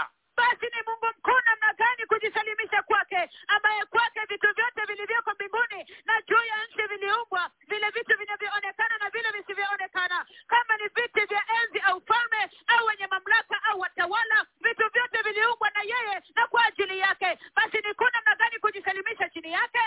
What a mighty God to submit under. Ni Mungu mkuu namna gani kujisalimisha chini yake? If you are not trained and taught by this type of mighty God, who else is capable to train you? Which other power? Iwapo hujafundishwa na Mungu mkuu kiasi hiki, basi ni nani mwingine anaweza kukufundisha? He is before all things, and in him all things hold together. Yeye alikuwepo kabla ya vitu vyote, na katika yeye vitu vyote vinashikamana pamoja. And he is the head of the body, the church. na yeye ndiye kichwa cha mwili, kanisa. He is the beginning and the firstborn from among the dead. Naye ni mwanzo na mzaliwa wa kwanza kutoka kwa wafu, So that in everything he might have supremacy. ili kwa kila kitu yeye awe mkuu. So we are talking about the supreme God. Hivyo tunazungumza kumhusu Mungu mkuu. That is the reason he demands, first of all, that everybody that wants to be his disciple totally submit under his authority. Why? Because he's worthy of us to submit under. Hiyo ndio sababu ambayo anadai kwanza kabisa yeyote ambaye anataka kuwa mwanafunzi wake akapata kujisalimisha kwake. Kwa nini? Hiyo ndio sababu ambayo kwetu sisi tupaswa kujisalimisha kwake. For God was pleased to have all the fullness of God dwell in him. Kwa kuwa All ilipendeza the deity of God dwell in him. God the Father, God the Son, God the Holy Spirit now dwell in him. What a mighty God to submit under, to train you and teach you as a disciple of him. kwa kuwa ilimpendeza Mungu kwamba ukamilifu wake wote wa Mungu uwe ndani mwake. Utatu wote mkamilifu wa Mungu umo ndani mwake. Hivyo basi je, ni Mungu mkuu namna gani ya kwamba sisi tupate kujisalimisha kwake? And through him to reconcile to himself all things. Na kwa njia ya mwanawe aweze kuvipatanisha vitu vyote kwake yeye. Whether on the earth or things in heaven. Ikiwa ni vitu vilivyoko duniani au vilivyoko mbinguni. By making peace through his blood, the blood shed on the cross. Kwa kufanya amani kwa damu yake iliyomwagika msalabani. What a mighty God to submit under, to teach you as a disciple. Ni Mungu mkuu namna gani kujisalimisha chini yake kukuwafundisha ninyi Because then he says kwa sababu hapo that only he is able to reconcile mankind with God. What a powerful God to submit under. Ya kwamba ni yeye tu peke yake anaweza kupatanisha binadamu na Mungu. Ni Mungu wa namna gani wa nguvu kabisa kujisalimisha chini yake. You understand why submission to the Lord is fundamental, primary. Je, mwelewa kwa nini kujisalimisha kwa Mungu ni muhimu kabisa, msingi? It is the cardinal rules. Ndio wajibu, sheria ya msingi. If you want to become a disciple of Christ. Ikiwa unataka kufanyika mwanafunzi wa Kristo. And this is what the present day church has perceived, has not embraced. Na hili ndilo ambalo kanisa la sasa hivi hawajakumbatia, hawajaona. They have not worried about submission. In fact, they are insubordinate. Wao hawajisumbuka kuhusiana na kujisalimisha. Hata hivyo, wao ni wa kutojisalimisha. They are doing their own thing. Wanafanya vitu vyao wenyewe. They are operating as though they are not accountable to anybody. Wanajiendeleza kana kwamba wao hawawajibiki kwa mtu yeyote. You understand why the first step in being a disciple, a true disciple of Jesus, is submission, total submission under Christ. Je, mwelewa kwa nini hatua ya kwanza ya kuwa mwanafunzi wa Yesu Kristo ni kujisalimisha kikamilifu chini ya Kristo? Hallelujah. Hallelujah. All dominion in heaven. Utawala wote mbinguni. All dominion. Utawala wote. And all power given to him. Na nguvu zote zimepeanwa kwake. So the book of Ephesians. Kwa hivyo kitabu cha Waefeso. Chapter 1:22. Sura ya kwanza 22. It says, and God placed all things under his feet. Hallelujah. Anasema kwamba naye What a mighty maestro. anasema kwamba naye Mungu. What a worthy teacher to submit under, to learn from. Hivyo basi ni kiongozi mkuu namna gani, mwalimu mkuu namna gani kujisalimisha chini yake. And learn from him. Na kujifundisha toka kwake. And God placed all things under his feet. Naye Mungu aliweka vitu vyote chini ya miguu yake. And appointed him to be head over everything for the church. Na akamteua kuwa kichwa cha vitu vyote kwa kanisa. If you don't submit to Jesus, Iwapo hutajisalimisha kwa Yesu, who else are you going to submit? je, basi utajisalimisha kwa nani He mwingine? is the final authority. Yeye ndiye mamlaka ya He mwisho. even enjoys supremacy. Hata anafurahia ukuu. And all the fullness of God, the deity of the triune God, was pleased to dwell in him. Na ukamilifu wote wa utatu wa Mungu ulipendezwa sana kudumu ndani He mwake. created all things Aliumba vitu in vyote heaven and on earth. mbinguni na duniani. All the cherubim belong to him. Makerubi wote ni wake. The kingdom of heaven belongs to him. Ufalme wa mbinguni ni All the wake. kingdoms of the earth. Falme zote za You have duniani. to put in all the angels, he created them. Basi ujumlishe malaika wote aliwaumba. Even the seraphim he created. Hata maserati All aliwaumba. mankind. Wanadamu wote. All thrones. Enzi zote. Rulers. Watawala. Kingdoms. Falme. All are under him. Wote wako chini yake. Hallelujah. What a Hallelujah. worthy God Mungu anasaidi namna to gani. submit under Kujisalimisha chini and yake. be a disciple of him Na kuwa mwanafunzi and wake. follow him. Na kumfuata. He is worthy. Yeye anastahili. He is worthy. yeye anastahili. He is worthy to be above us, our maestro, our rabbi, our teacher. Anastahili kuwa juu yetu, kwa kiongozi wetu, kwa bwana wetu, rabi wetu, that we may learn from him. ya kwamba tupate kujifundisha toka kwake. He has everything a maestro needs. Ana kila kitu ambacho kiongozi anahitaji. There is no other type of master like him. Hakuna aina mwingine wa kiongozi. There is nobody else ever created. There is nobody. Only he, the creator, is worthy to submit under. Hallelujah. Hakuna mwingine yeyote ambaye aliwahi kuumba. Ni yeye tu peke yake ambaye ni muumbaji, kiongozi. He has never created anybody else that has equal power and authority, worthy of being submitted under. No. Hajawahi kuumba mtu mwingine yeyote ambaye ana mamlaka sawia, ambaye anapaswa kusalimishwa chini yake. La hasha. Hallelujah. Hallelujah. And he says, and God placed all things under his feet. Na anasema kwamba na Mungu aliweka vitu vyote chini ya miguu zake. And appointed him to be the head over everything for the church. Na akamteua kuwa kiongozi wa kila kitu juu ya kanisa. Which is his body. Ambaye ni mwili wake. The fullness of him. Ukamilifu wake wote. Who fills everything in every way. Ambaye anajaza kila kitu katika namna yoyote ile. Do you understand why the Lord demands that we submit under Jesus? Je, mwelewa ni kwa nini Bwana anadai kwamba tupate kusalimisha kila kitu chini ya Yesu? Why you must, first of all, execute a total submission under Jesus for you to be a true disciple. Kwa nini mwapaswa kusalimisha kila kitu chini ya uongozi wa Yesu Kristo ili kwamba mpate kuwa wanafunzi wake wa kweli? Before you even talk about being taught by him. Hata kabla uanze kuzungumza kuhusu kufundishwa na yeye. He's saying you must be totally submitted under him so that you become teachable, instructable. Hallelujah. Anasema kwamba ni lazima ujisalimishe kikamilifu chini yake ili kwamba upate kufundishika. Colossians chapter 2 verse 10 it says. Kitabu cha Kolosai sura ya 2 mstari wa 10 asema. It says the following. Asema yafuatayo. Colossians 2:10. Kitabu cha Kolosai sura ya 2:10. Verse 9 it says. Mstari wa 9 asema. For in Christ all the fullness of the deity lives in bodily form. Hallelujah. Kwa maana katika Kristo ukamilifu wote wa Mungu katika umbile la kimwili umo ndani mwake. For me, I want to submit under Jesus. Kwangu mimi nataka kujisalimisha chini ya Yesu. Because he is worthy. Kwa sababu anastahili. It's a tremendous thing. Ni jambo kuu la ajabu. If you want to learn about the kingdom of God. Ikiwa unataka kujifundisha kuhusu ufalme wa Mungu. If you want to learn about the salvation of God. Ikiwa unataka kujifundisha kuhusu wokovu wa Mungu. If you want to learn about the pilgrimage to the kingdom of God. Iwapo unataka kujifundisha kuhusu safari kuelekea katika ufalme wa Mungu. You must fully submit. Anasema ni lazima ujisalimishe kikamilifu. Fully submitted under Jesus. Ujisalimishe kikamilifu Then chini ya become Yesu. teachable. Then you can now learn. Alafu sasa unaweza kujifundisha, unaweza kufundishika. For in Christ all the fullness of the deity of God lives in bodily form. Kwa maana katika Kristo ukamilifu wote wa Mungu ndani ya umbile la kibinadamu umo ndani ya Kristo. And in Christ you have been brought to fullness. What a mighty teacher.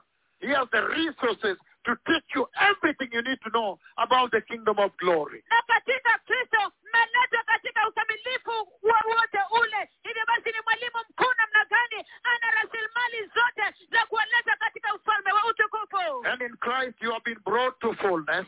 Na katika Kristo mmeletwa katika ukamilifu wote. He is the head over every power. Na yeye ndiye mkuu juu ya kila enzi. And over every authority. Na juu ya kila mamlaka. Hallelujah. Hallelujah. What a mighty teacher to submit under, to be a disciple, that he may train you when he's the head over every power and every authority. Ni mwalimu mkuu namna gani kujisalimisha chini yake ili kwamba apate kutufundisha wakati yeye ni kiongozi wa kila mamlaka na kila nguvu na falme. Ephesians chapter 4 verse 12. Kitabu cha Waefeso sura ya 4 mstari wa 12. We are still expounding on this primary step, the principal step of being a true disciple of Christ, having totally submitted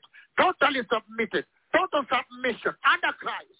That's the first step. Bado tunaendelea kuangazia kwa vilindi katika huu msingi wa kwanza kabisa katika kuwa mwanafunzi wa kweli wa Kristo. Having total submission kuwa na ukamilifu under Christ. Kujisalimisha kukamilifu. Having totally submitted kujisalimisha kikamilifu yourself kujisalimisha kikamilifu under Christ. chini ya Kristo. Submission is number one. Kujisalimisha ni jambo You cannot be instructed without submitting. kama huwezi kuagizwa bila kujisalimisha. Ephesians chapter 4 verse 8. Kitabu cha Efeso sura ya 4 mstari wa 8. Let's take Ephesians chapter 4 verse 12. Kitabu cha Efeso sura ya 4:12. Look at what he says first. The appointing authority. Tazameni kile ambacho anasema kwanza, yale mamlaka ya uteuzi. To equip his people Kwa kusudi la kuwakamilisha watu wake. for works of service. Kwa ajili ya kazi ya huduma. So that the body of Christ may be built up ili kwamba mwili wa Kristo upate kujengwa. until it reaches the unity of faith. Unity in the faith. Mpaka sote tutakapofikia ule umoja katika imani. And in the knowledge of the Son of God. Na katika kumjua sana mwana wa Mungu. And become mature. Na kuwa watu wazima. Attaining the whole measure. Kwa kufikia kimo kamilifu. Of the stature and the fullness of Christ. Cha ukamilifu na kimo cha Kristo. In other words, he's saying. Kwa maneno mengine anasema. That the Messiah is the appointing authority. Ya kwamba Masia ndiye mamlaka ya uteuzi. He alone knows the growth pathway, your tenure track. If you want to grow and become mature as a Christian, he knows the path that you should follow to become a mature Christian. Yeye peke yake ndiye ambaye anajua ile njia barabara ambayo unapaswa kufuata ili kwamba upate kufanyika Mkristo aliyekomaa mkomavu. What a mighty maestro. Basi ni kiongozi a mighty rabbi. Rabbi mkuu A mighty teacher. mwalimu mkuu na A mighty king. Mighty Lord. Mighty God. So why would in the present day church want to submit under such an awesome God? Hivyo basi je, ni kwa nini kanisa la sasa hivi lisitake kujisalimisha chini ya Mungu mkuu namna hii? Such a mighty God. Mungu mkuu namna hii. He is the appointing authority. Yeye ndiye mamlaka ya uteuzi. That is appointing all the workers in the house. Ambaye anateua watendakazi wote katika nyumba. And he is the one that knows the pathway you need to pursue if you want to enter the kingdom of glory as a mature church. Yeye ndiye ambaye anajua ile barabara ambayo unapaswa kufuata iwapo unataka kuingia katika ufalme wa Mungu kama kanisa lililokomaa. Hallelujah. Hallelujah. Ephesians chapter 4 verse 8. Kitabu cha Efeso sura ya 4 mstari wa 8. This is why it says, kwa hiyo hii ndio sababu asema, when he ascended on high, alipopaa juu zaidi, he took many captives, aliteka mateka wengi, and gave gifts to his people. akawapa wanadamu vipawa. Why wouldn't you want to submit under such a God that has ascended on high, seated on the right hand side of God the Father? Ni kwa nini usitake kujisalimisha chini ya Mungu mkuu namna hiyo ambaye alipaa juu mbinguni na kukaa katika mkono wa kuume wa Mungu Baba? The rebellion of this day. Uasi wa kizazi hiki. This is the answer. Hili ndilo jibu. That you may repent and submit yourself fully under the authority of God. Ya kwamba mpate kutubu na kujisalimisha kikamilifu wenyewe chini ya mamlaka kamilifu ya Mungu. The authority of the Christ. Mamlaka ya Kristo. It is very powerful, blessed people. Ni nguvu kabisa, watu To wabarikiwa. submit under the Lord. Kujisalimisha chini ya Bwana. Matthew chapter 22 verse 44. Kitabu cha Mathayo 22 mstari wa 44. He says, anasema, the Lord said to my Lord, Bwana akamwambia Bwana wangu, sit at my right hand kati mkono wangu wa kuume, until I put your enemies under your foot. hadi nitakapoweka adui zako chini ya miguu yako. The day when he's coming to crush his enemies. Siku ambaye atakuja kuwapanda adui zake. First of all, he's sitting on the right hand side of the seat of power in the kingdom of power. Kwanza kabisa ameketi katika mkono wa kuume wa kiti cha enzi cha nguvu katika ufalme wa nguvu. Which other person then Jani mtu mwingine yupi basi would you want to learn from? ambao utataka kujifundisha toka kwake? You know, let me give an example here. Wajua, wacha nipeane mfano hapa. When you go out there to do your masters in all the universities in this country or abroad, whatever, Unapokwenda huko nje kufanya shahada yako ya masters katika chuo kikuu huko nje ama hapa nchini, and or you want to do your PhD, ama unataka kufanya shahada yako ya uzamifu, you normally see students choosing. kwa kawaida huwa unaona wanafunzi wakichagua. No, for me, I want to do my PhD under the head of department. Kwangu mimi nataka kufanya shahada yangu ya uzamifu chini ya yule kiongozi wa idara. Because I can see he has powerful publications. He's the authority in that area. Kwa sababu naweza kuona ya kwamba ana machapisho ya nguvu kabisa, ana mamlaka makuu katika kitengo hicho. He is the authority in chemotherapy, cancer chemotherapy. Ndiye ambaye ana mamlaka kabisa katika He's the authority in drug design. Ndiye ambaye ana mamlaka makuu He's the kabisa authority in drug katika discovery. yeye ambaye ana mamlaka katika He's the utambuzi wa madawa. authority in jurisprudence, Yeye ndiye in ambaye commercial law, whatever your area, your field. He's the authority in aerospace medicine. yeye ndiye kiongozi, ana mamlaka katika umatibabu wa anga, madawa za Bwana. And so Na kwa hivyo they choose. wanachagua. They want to work under someone who has authority, who is able to transmit it to them during the training. Wanataka kufanya kazi chini ya mtu ambaye ana mamlaka, mtu ambaye anaweza kuwapatia mengi kabisa wakati wa ukufunzi. Then when it comes to your Christianity, Hiyo basi sasa inapofikia Ukristo wako, why are you not sitting down yani kwa nini hukai chini and evaluating things na kufanya makadirio ya mambo and asking yourself, na kujiuliza, which God yani Mungu yupi do I want to submit myself under? ambaye ninataka kujisalimisha mimi mwenyewe chini Under yake? which God Je, chini ya Mungu yupi do I want to be a disciple? ninataka kuwa mwanafunzi? Which God Ni Mungu yupi do I want that He may teach me? ninataka apate Do kunifundisha? I want to follow? Ninataka kumfuata? And when you check carefully, Na ukiangalia kwa you makini, find that there is no other God with such authority as Jesus. unapata ya kwamba hakuna Mungu mwingine aliye na mamlaka ya namna hiyo kama Yesu. So why the insubordination and rebellion in the church? Hivyo basi, kwa nini kukosa kutii na kujisalimisha kwa Yesu Because you kanisani? can just sit back and evaluate first. Kwa sababu unaweza kukaa tu chini na kufanya makadirio When kwanza, you look at the Hindu God, na utazame wale miungu ya Kihindu then you say, this one has never raised a cripple. na kusema kwamba huyu hajawahi kuinua kiwete, Look at the Islamic God, has never raised a cripple. na kutazama miungu za Kiislamu na kusema Look at the kwamba Buddhist God, na kutazama miungu za has Kibudhi never raised a cripple. hajawahi kuinua kiwete. But it's Jesus of Nazareth. Yesu wa Nazareti. Hallelujah. He's raising people. I want to walk under this God. I want to walk under this God. Wa Nazareti. I want him to be my maestro. Hallelujah.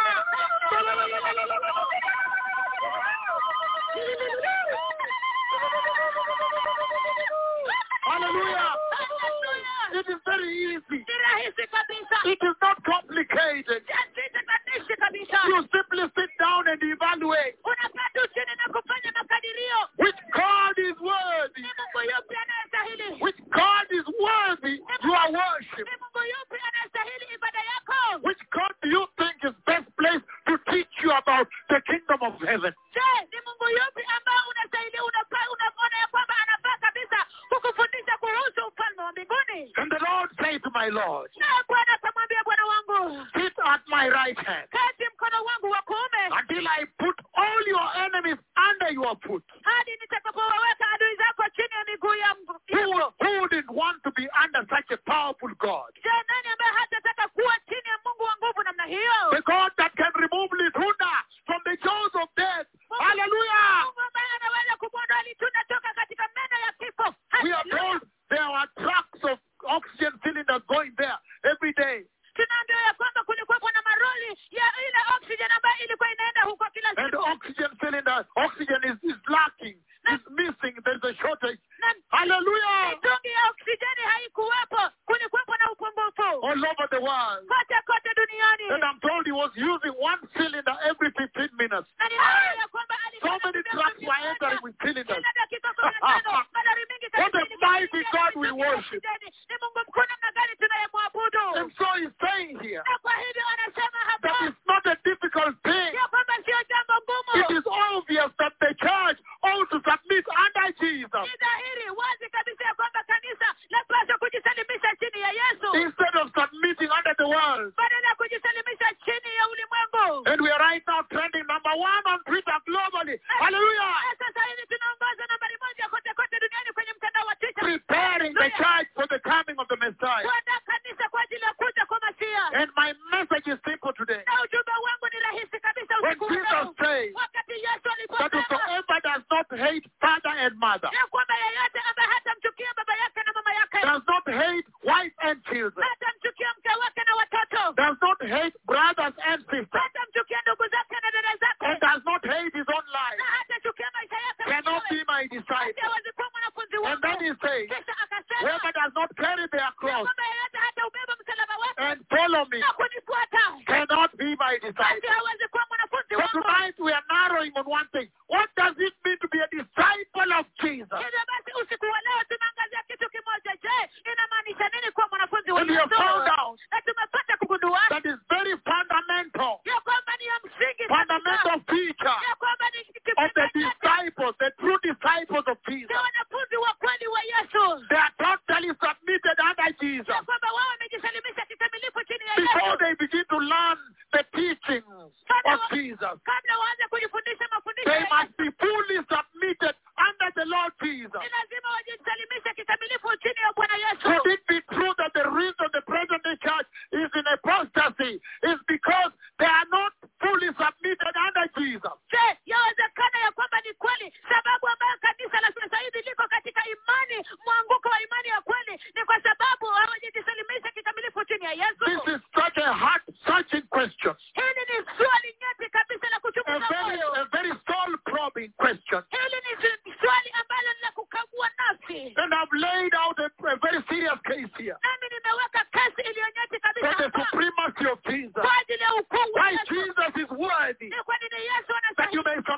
under him to teach you as a disciple. ili kwamba mpate kujisalimisha chini yake, ili kwamba mpate kuwafundisha That only he is worthy ya kwamba yeye pekee to anastahili submit under kujisalimisha chini and yake take teaching na kuchukua about the mafundisho kingdom of glory, kuhusu ufalme about the coming life, everlasting life. kuhusu maisha milele yajayo. Hallelujah. Hallelujah. What does it mean to be a disciple? Je, inamaanisha nini kuwa And mwanafunzi? we are finding that the first hallmark, Na tunagundua kwamba kitambulisho cha the kwanza, first characteristic tabia ya kwanza of the true Christian, cha Wakristo wa kweli, of the true cha disciple, wanafunzi wa kweli, of truly being born again, cha kuokoka ipasavyo, is that you are fully submitted under the authority of Jesus. ni ya kwamba ujisalimisha kikamilifu chini ya mamlaka ya Yesu. You are not just a free spirit out there doing what you want. Wewe si tu maroho inayozurura kule nje kufanya kile ambacho unataka. So today's Christians are free spirits. They do what they want. They dress as they want. They fund men out there, immorality what.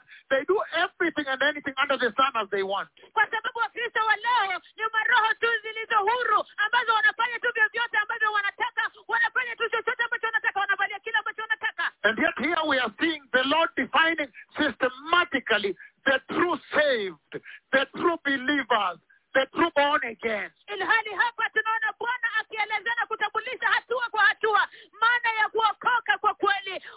The people that are truly saved is defining them here, step by step sequentially. Watu ambao wameokoka ipasavyo anawatambulisha hapa hatua kwa hatua kwa mfululizo. He's saying when you look at them, the first thing that hits you is that they are fully submitted under the authority of Jesus. Anasema kwamba unapowatazama, jambo la kwanza ambalo linakugonga ni kwamba wao wamejisalimisha kikamilifu kwa Yesu. Why is mission under the authority of the Lord so important? Je, ni kwa nini kujisalimisha chini ya mamlaka ya Bwana ya muhimu It's sana? because when you are fully submitted under the authority of the Lord, Ni kwa sababu wakati umejisalimisha kikamilifu chini ya mamlaka ya Bwana, then you are accountable. hivyo basi Then unawajibika. you are aware that there is a higher being above you. Hivyo basi unajua ya kwamba vyema kabisa ya kwamba kuna Mungu mkuu kabisa aliye juu Then you yako. are aware that there is a higher authority above you. Basi wajua vyema kabisa kwamba kuna mamlaka ya juu yaliyo juu yako. Then you are aware that you are accountable to that higher authority. Basi unajua ya kwamba basi unawajibika kwa hayo mamlaka ya juu. Then you will begin to audit everything you do, to choose and do only that which will please he that is above you. Basi utaanza kukagua na kuangalia vyema kabisa na kuchagua chochote ambacho kinampendeza tu yeye aliye juu yako. You watch the Christian Global TV, the Global Christian TV. You see a church that is outrightly rogue. They are never submitted before God. That's why they are dressed like that, can worship like that, can lie and do false prophecies. They have not submitted fully. Unatazama runinga za Kikristo za ulimwengu wote mzima na unapata kwa wazi na dhahiri kabisa kanisa ambalo ni la kidunia kabisa. Wao wamevalia tu kisherati, wanafanya chochote watakacho, ibada za sanamu kule, na wao hawajisalimisha kikamilifu kwa Mungu. You can tell that they are saying they are not accountable to anybody. Unaweza kutambua ya kwamba wanasema ya kwamba wao hawawajibiki kwa mtu yeyote. Revelation chapter 3. Why should you submit under Jesus? Kitabu cha Ufunuo sura ya 3. Je, ni kwa nini ujisalimishe chini ya Yesu? Why is it that the first characteristic of the born again person is total submission to Jesus? Je, ni kwa nini ya kwamba tabia hulka ya kwanza ya Mkristo ambaye ameokoka ni kujisalimisha kikamilifu kwa Yesu? Revelation chapter 3, 4 and 5 it says, Kitabu cha Ufunuo sura ya 3 mstari wa 4 na wa 5 asema, yet you have a few people in Sardis lakini bado una watu wachache katika Sardi who have not soiled their clothes. ambao hawajachafua mavazi yao. They will walk with me Wao watatembea pamoja nami dressed in white, wakiwa wamevaa mavazi because meupe, they are worthy, they are holy. kwa maana wao wanastahili, wao ni watakatifu. Verse 5, Mstari wa 5, the one who is victorious yeye ashindaye will like them atavikwa kama wao, be dressed in white. atavikwa vazi jeupe kama I wao. will never blot out the name of that person from the book of life Nami sitafuta jina lake mtu huyo kutoka katika kitabu cha uzima that belongs to the glorious Lamb of God. ambacho ni cha mwanakondoo wa utukufu wa Mungu, But I will acknowledge that name before my Father bali nitalikiri jina lake mtu huyo mbele za Baba and yangu his angels. na malaika zake. And so he's saying here Na kwa hivyo anasema hapa that the Jesus we are submitted under, ya kwamba Yesu ambaye tumejisalimisha chini the yake, Jesus you are required as a Christian to submit fully under, Yesu ambaye unastahili wewe kama Mkristo kujisalimisha kikamilifu chini yake, he is the one who is the author of the ledger, the register, the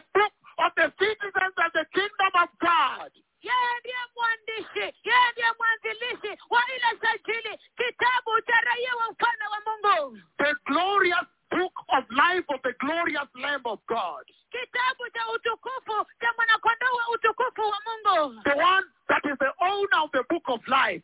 Yeye ndiye ambaye ni mmiliki wa kitabu cha uzima. The one that determines whose name to put in the book of life or blot out. Yeye ambaye anaamua ni jina lipi la kuandika katika kitabu cha uzima ama kufuta. Why has the present day church not submitted fully under Jesus with all this manner of authority here? Basi je, ni kwa nini kanisa la sasa hivi hawajajisalimisha kikamilifu chini ya Yesu? He is the owner of the citizenry of heaven. Yeye ndiye mmiliki wa uraia wa mbinguni. He is the owner of the kingdom of God. Yeye ndiye mmiliki wa ufalme wa Mungu. He is the crown prince of God. Yeye ndiye mfalme wa Mungu. The book of life is his. Kitabu cha uzima ni chake. The book of life that belongs to the Lamb of God. Kitabu cha uzima ambacho ni cha mwanakondoo wa Mungu. Wouldn't it be wonderful for the present day Christian to submit under such a powerful God who determines who enters heaven, that he may be able to put your name in the register? Je, sitakuwa ya kupendeza sana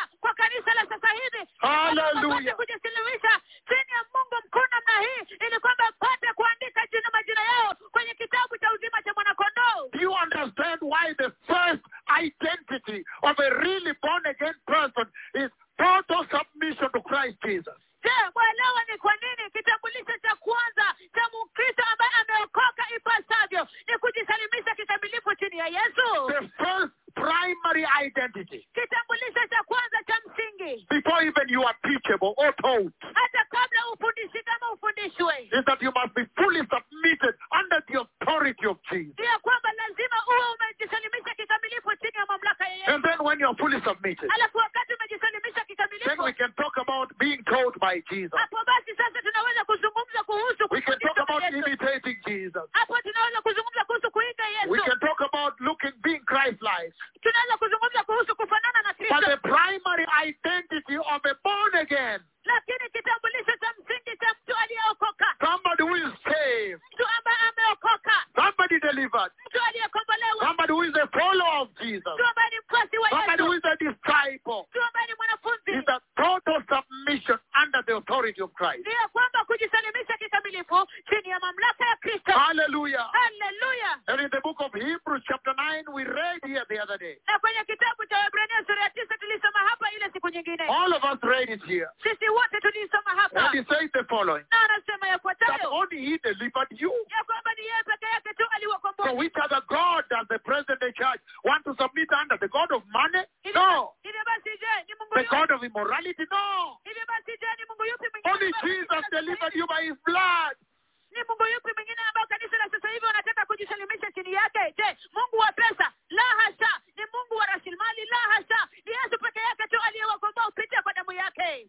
Look at Hebrews chapter 9 from verse 11. Tazameni kitabu cha Waebrania sura ya 9 kuanzia mstari wa But when 11. Christ came as the high priest of the good things that are now already here, Lakini Kristo alipokuja akiwa kuhani mkuu wa mambo mema, he brought ambaye us the perfect tabernacle. alituletea hema kuu lililo juu. He entered the most holy place by the authority, the merit of his own blood. Aliingia patakatifu kwa patakatifu kwa damu yake mwenyewe. He obtained eternal redemption for us. Alipata ukombozi wa milele kwa ajili yetu. And then he gave us, cleansing us. He cleansed us by his own blood, Alafu akatusafisha kwa damu yake mwenyewe using the blood of Christ. akitumia damu ya Kristo, And he gave us the eternal Spirit of God na akatupatia roho wa milele wa Mungu to make us unblemished. ili kwamba kutuondolea mawaa. He cleansed our consciences Akatusafishia dhamira zetu from all actions that lead to death. kutoka matendo yote yaletayo mauti. And you go on and on and on. Na ukiendelea na kuendelea na kuendelea, Only he is worthy ni yeye peke yake tu to anastahili teach us, to kutufundisha, train the church, kulifundisha kanisa, to counsel the church, kulishauri to kanisa, instruct the church. kuliagiza So kanisa. the church must submit under Jesus. There are no two ways on this. Hivyo basi lazima kanisa lijisalimisha chini ya Yesu. Hakuna There njia are no mbili two kwa ways hili. on this. Hakuna njia mbili kwa hili. Only Jesus is Ni worthy Yesu tu peke yake anayestahili to teach the church. kufundisha kanisa. But you look at the present day church, Lakini ukitazama kanisa la sasa hivi, they have refused submission. wamekataa kujisalimisha, They are pursuing other things. wanafuatilia vitu vingine. And if you look at the book of Genesis 14, Na ukiangalia kwenye kitabu cha Mwanzo 14, he came alikuja carrying bread and wine. akiwa amebeba mkate na divai, And wine. mkate na divai. And then he met Abraham. halafu akakutana na Abrahamu. He brought bread and wine, Alileta mkate na divai, the new covenant, agano jipya, the covenant of his own blood, agano la damu yake mwenyewe, the covenant of redemption. agano la ukombozi. Isn't it awesome Je, si ya kupendeza that the church ya kwamba kanisa should fully submit under her creator? lapaswa kujisalimisha kikamilifu chini ya muumbaji wake. And so, Na kwa hivyo when he says, anaposema whosoever does not carry their cross yeyote asiyeubeba msalaba wake and follow me na kunifuata cannot be born again, hawezi kuokoka, cannot be my disciple, hawezi kuwa mwanafunzi wangu, cannot be my follower, hawezi kuwa mfuasi wangu, cannot be delivered, hawezi kukombolewa, cannot see the kingdom of heaven. hawezi kuona ufalme wa mbinguni. It's a very serious indictment to the present day church. Ni kemeo kali kabisa la kumaanisha kwa kanisa la sasa hivi, Because he's saying kwa sababu anasema that submission comes first ya kwamba kujisalimisha yaje ya kwanza before instruction. kabla maagizo, Because you become literally unteachable kwa sababu unafanyika bila wa kutofundishika kabisa when you are not submitted. wakati hujajisalimisha. He's saying Anasema that when the present day church submits fully under Christ, ya kwamba wakati kanisa la sasa hivi litapojisalimisha kikamilifu chini ya Kristo, then at that place, basi mahali pale he can train them. anaweza kuwafundisha. At that place, Mahali pale she can be led to the kingdom of glory. anaweza kuongozwa hadi kwenye ufalme wa utukufu.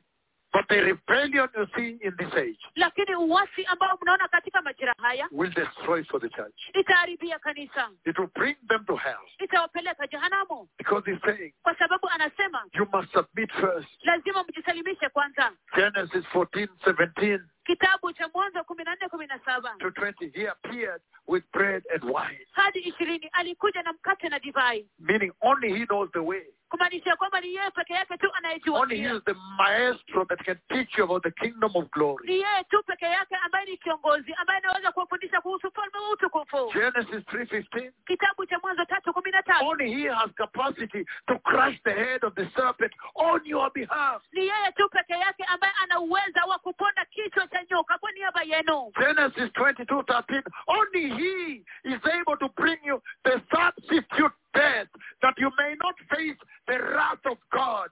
He's able to take up the wrath of God onto himself.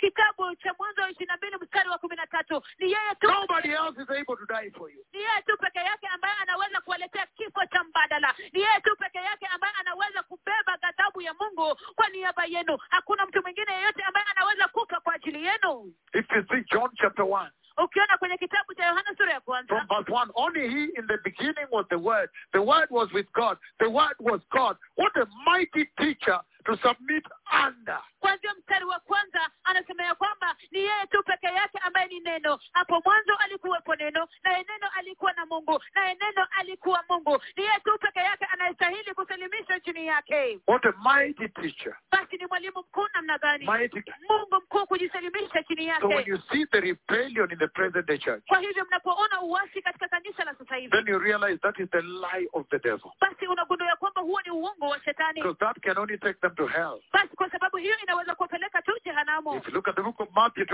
24:45-51, Ukiangalia kwenye kitabu cha Mathayo 24 mstari wa 51, again Matthew chapter 24 verse 45-51, kitabu cha Mathayo sura ya 24 mstari wa 45 hadi 51, who then is the faithful and wise servant, basi ni nani mtumishi aliye mwaminifu na mwenye busara, whom the master has put in charge of the servant in his household? Here says the master. ambaye bwana wake amemweka kusimamia watumishi wengine wake katika nyumba yake? The house belongs to Jesus. Nyumba ni ya Yesu. So if we are going to be Christians, Hivyo basi ikiwa tutakuwa Wakristo, Christ followers, wafuasi wa Kristo, the first identity, first hallmark kitambulisho cha kwanza, alama kuu ya kwanza is that we have to be fully submitted under Christ, ni ya kwamba ni lazima tujisalimishe kikamilifu chini ya under Kristo, his authority. chini ya mamlaka In yake. that way we are accountable to him. Kwa namna hiyo tunawajibika And kwake, that is the only way we can honor him for what he did at na Calvary. hiyo ndio sababu ya pekee, njia ya pekee tunaweza kumheshimu kwa kile ambacho alifanya Kalvari. Who then is the faithful and wise servant whom the master has put in charge of all the servants in his household to give them food at the proper time. Ni nani basi aliye mtumishi mwaminifu na mwenye busara ambaye bwana wake amemweka kusimamia watumishi wengine katika nyumba yake ili apate kuwapa chakula chao kwa wakati mwafaka?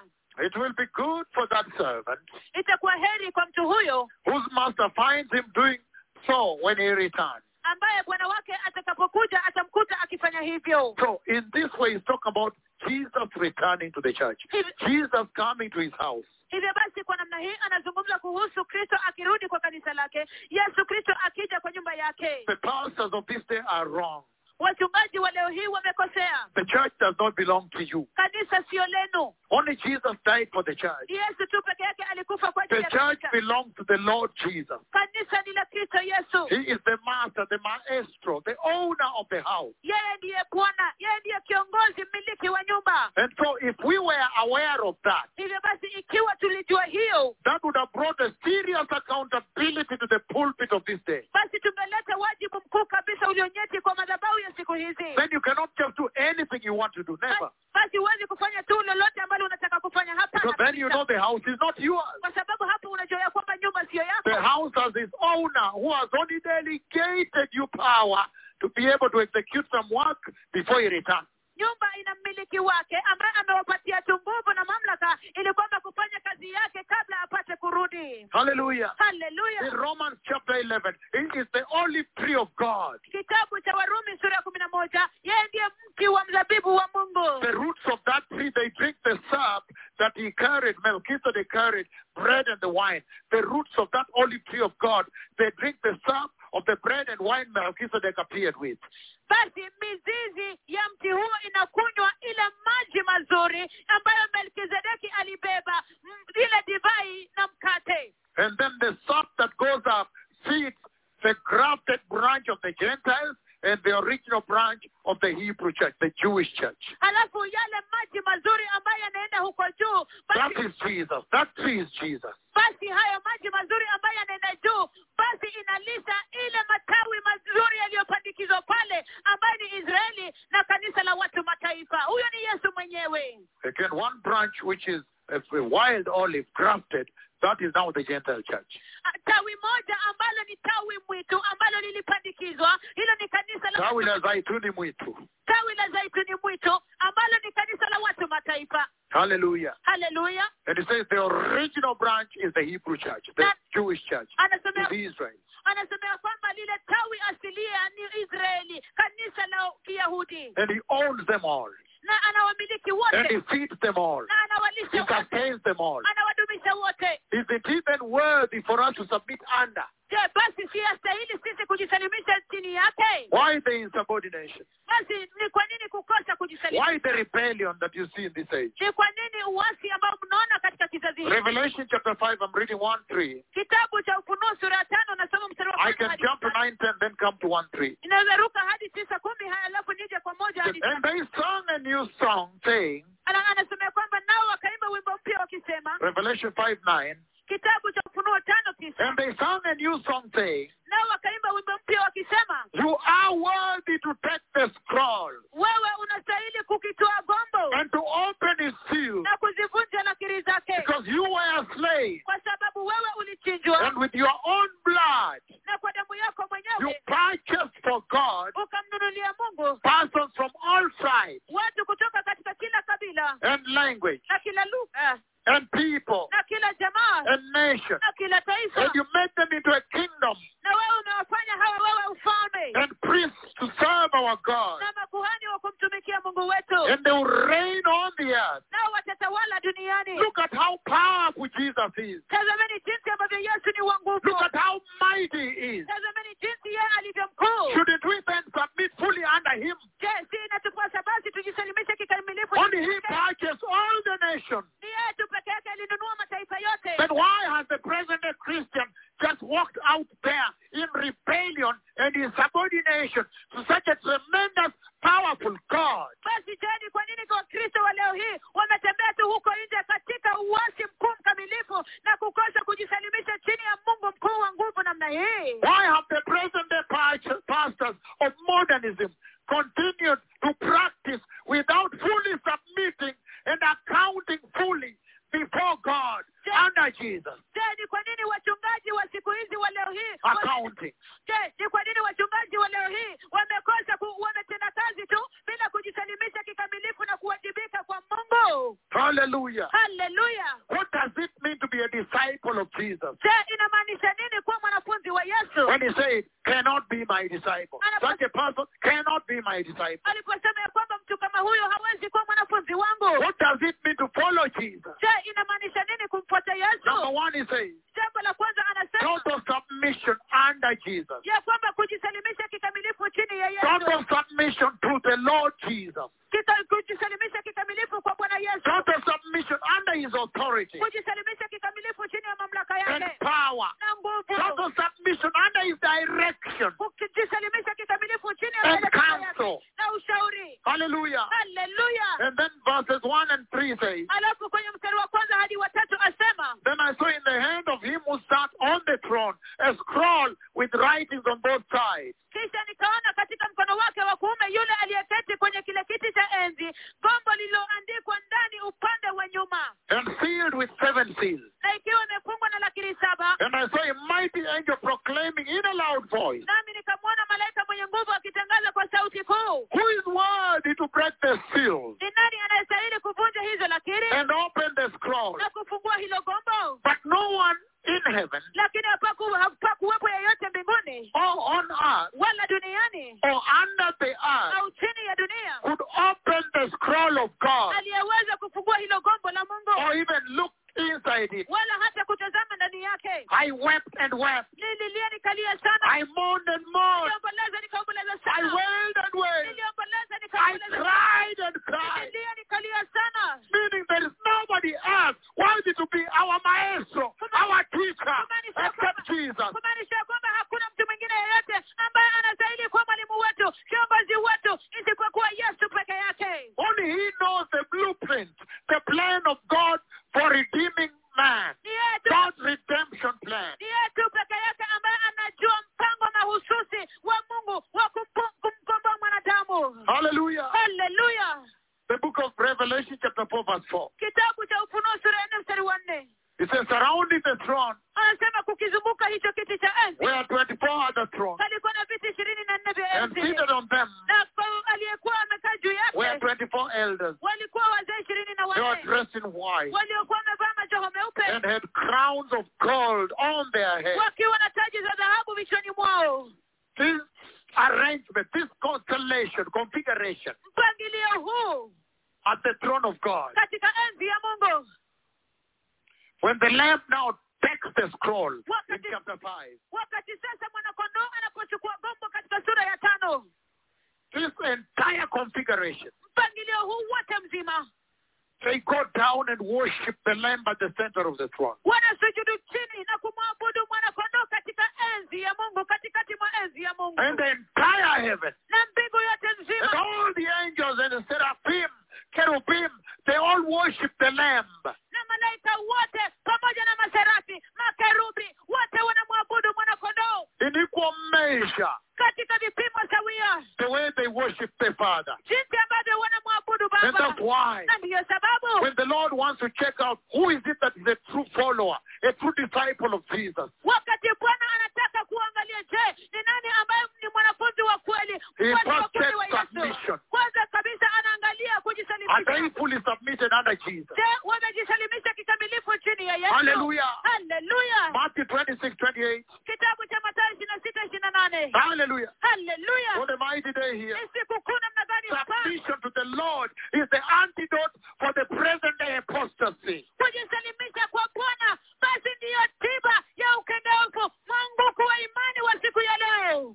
Matthew 26:28 it says. Kitabu cha Mathayo 26:28 asema, It says the following. anasema yafuatayo: This is my blood hii ni damu yangu of the covenant, ya agano, which is poured out for many ile imwagikayo kwa ajili ya wengi for the forgiveness of sin. kwa msamaha wa dhambi. Again, this is my blood Hii ndiyo damu yangu of the covenant, ya agano, which is poured out for many ile imwagikayo kwa ajili ya for the wengi forgiveness of sin. kwa ajili ya msamaha wa I dhambi. tell you, Kwa hiyo I nawaambia, will not drink of the fruit of this fruit of the vine from now on until that day when I drink it anew with you in my Father's kingdom in glory.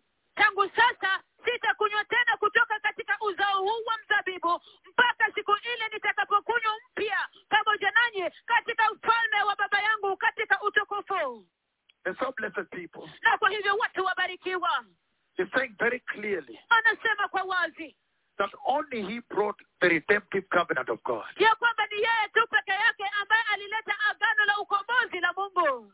The covenant that gave us life, the newness of life, Agano ambalo away from lilitupatia death and sin. agano ambalo lilitupatia uzima upya wa uzima mbali kabisa na dhambi na kifo. And he says, John chapter 11, I'm finishing up now. John 11, 25, 26. Na anasema kwenye kitabu cha Yohana 11:25-26 Why the church must fully submit under Christ Jesus alone. ni kwa nini kanisa lapaswa kujisalimisha chini ya Kristo Yesu peke yake. Jesus said to her, Yesu akamwambia, I am the resurrection mimi ndiye huwa and the ufufuo life. na uzima. Wouldn't you want to submit under that God Je, utataka kujisalimisha chini ya huyo Mungu that says, I am the resurrection. When you die, I can resurrect you. ambaye Hallelujah. ambaye anasema ya kwamba mimi My ndiye maestro, mi maestro, my teacher. mwalimu wangu, kiongozi wangu. He says, Jesus said to her, Anasema Yesu akamwambia, I am the resurrection and the life. mimi ndiye ufufuo na uzima. The one who believes in me will live, Yeye aniaminie mimi ataishi, even though they die. hata akifa ataishi tena. And whoever lives by believing in me Na yeyote aishie kwa will kuniamini never die. hata kufa kabisa. Do you believe this?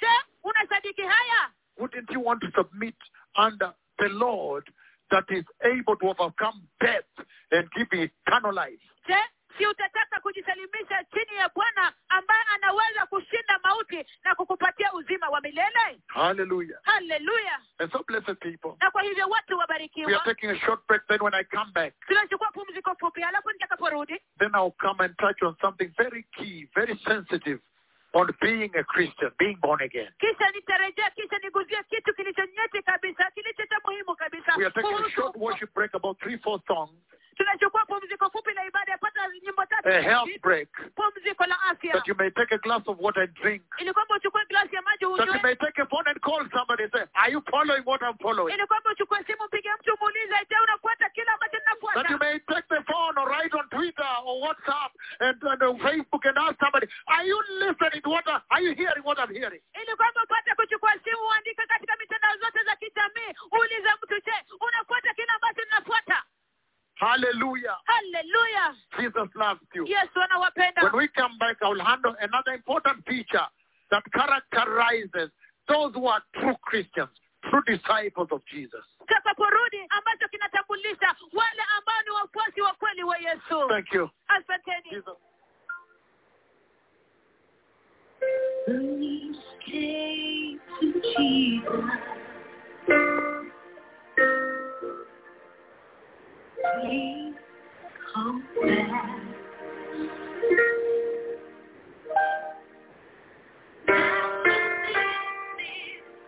And without your help, he will not last. Will be watch their brother die. They waited for Jesus, but he did not come. They wondered why. The death of the soul.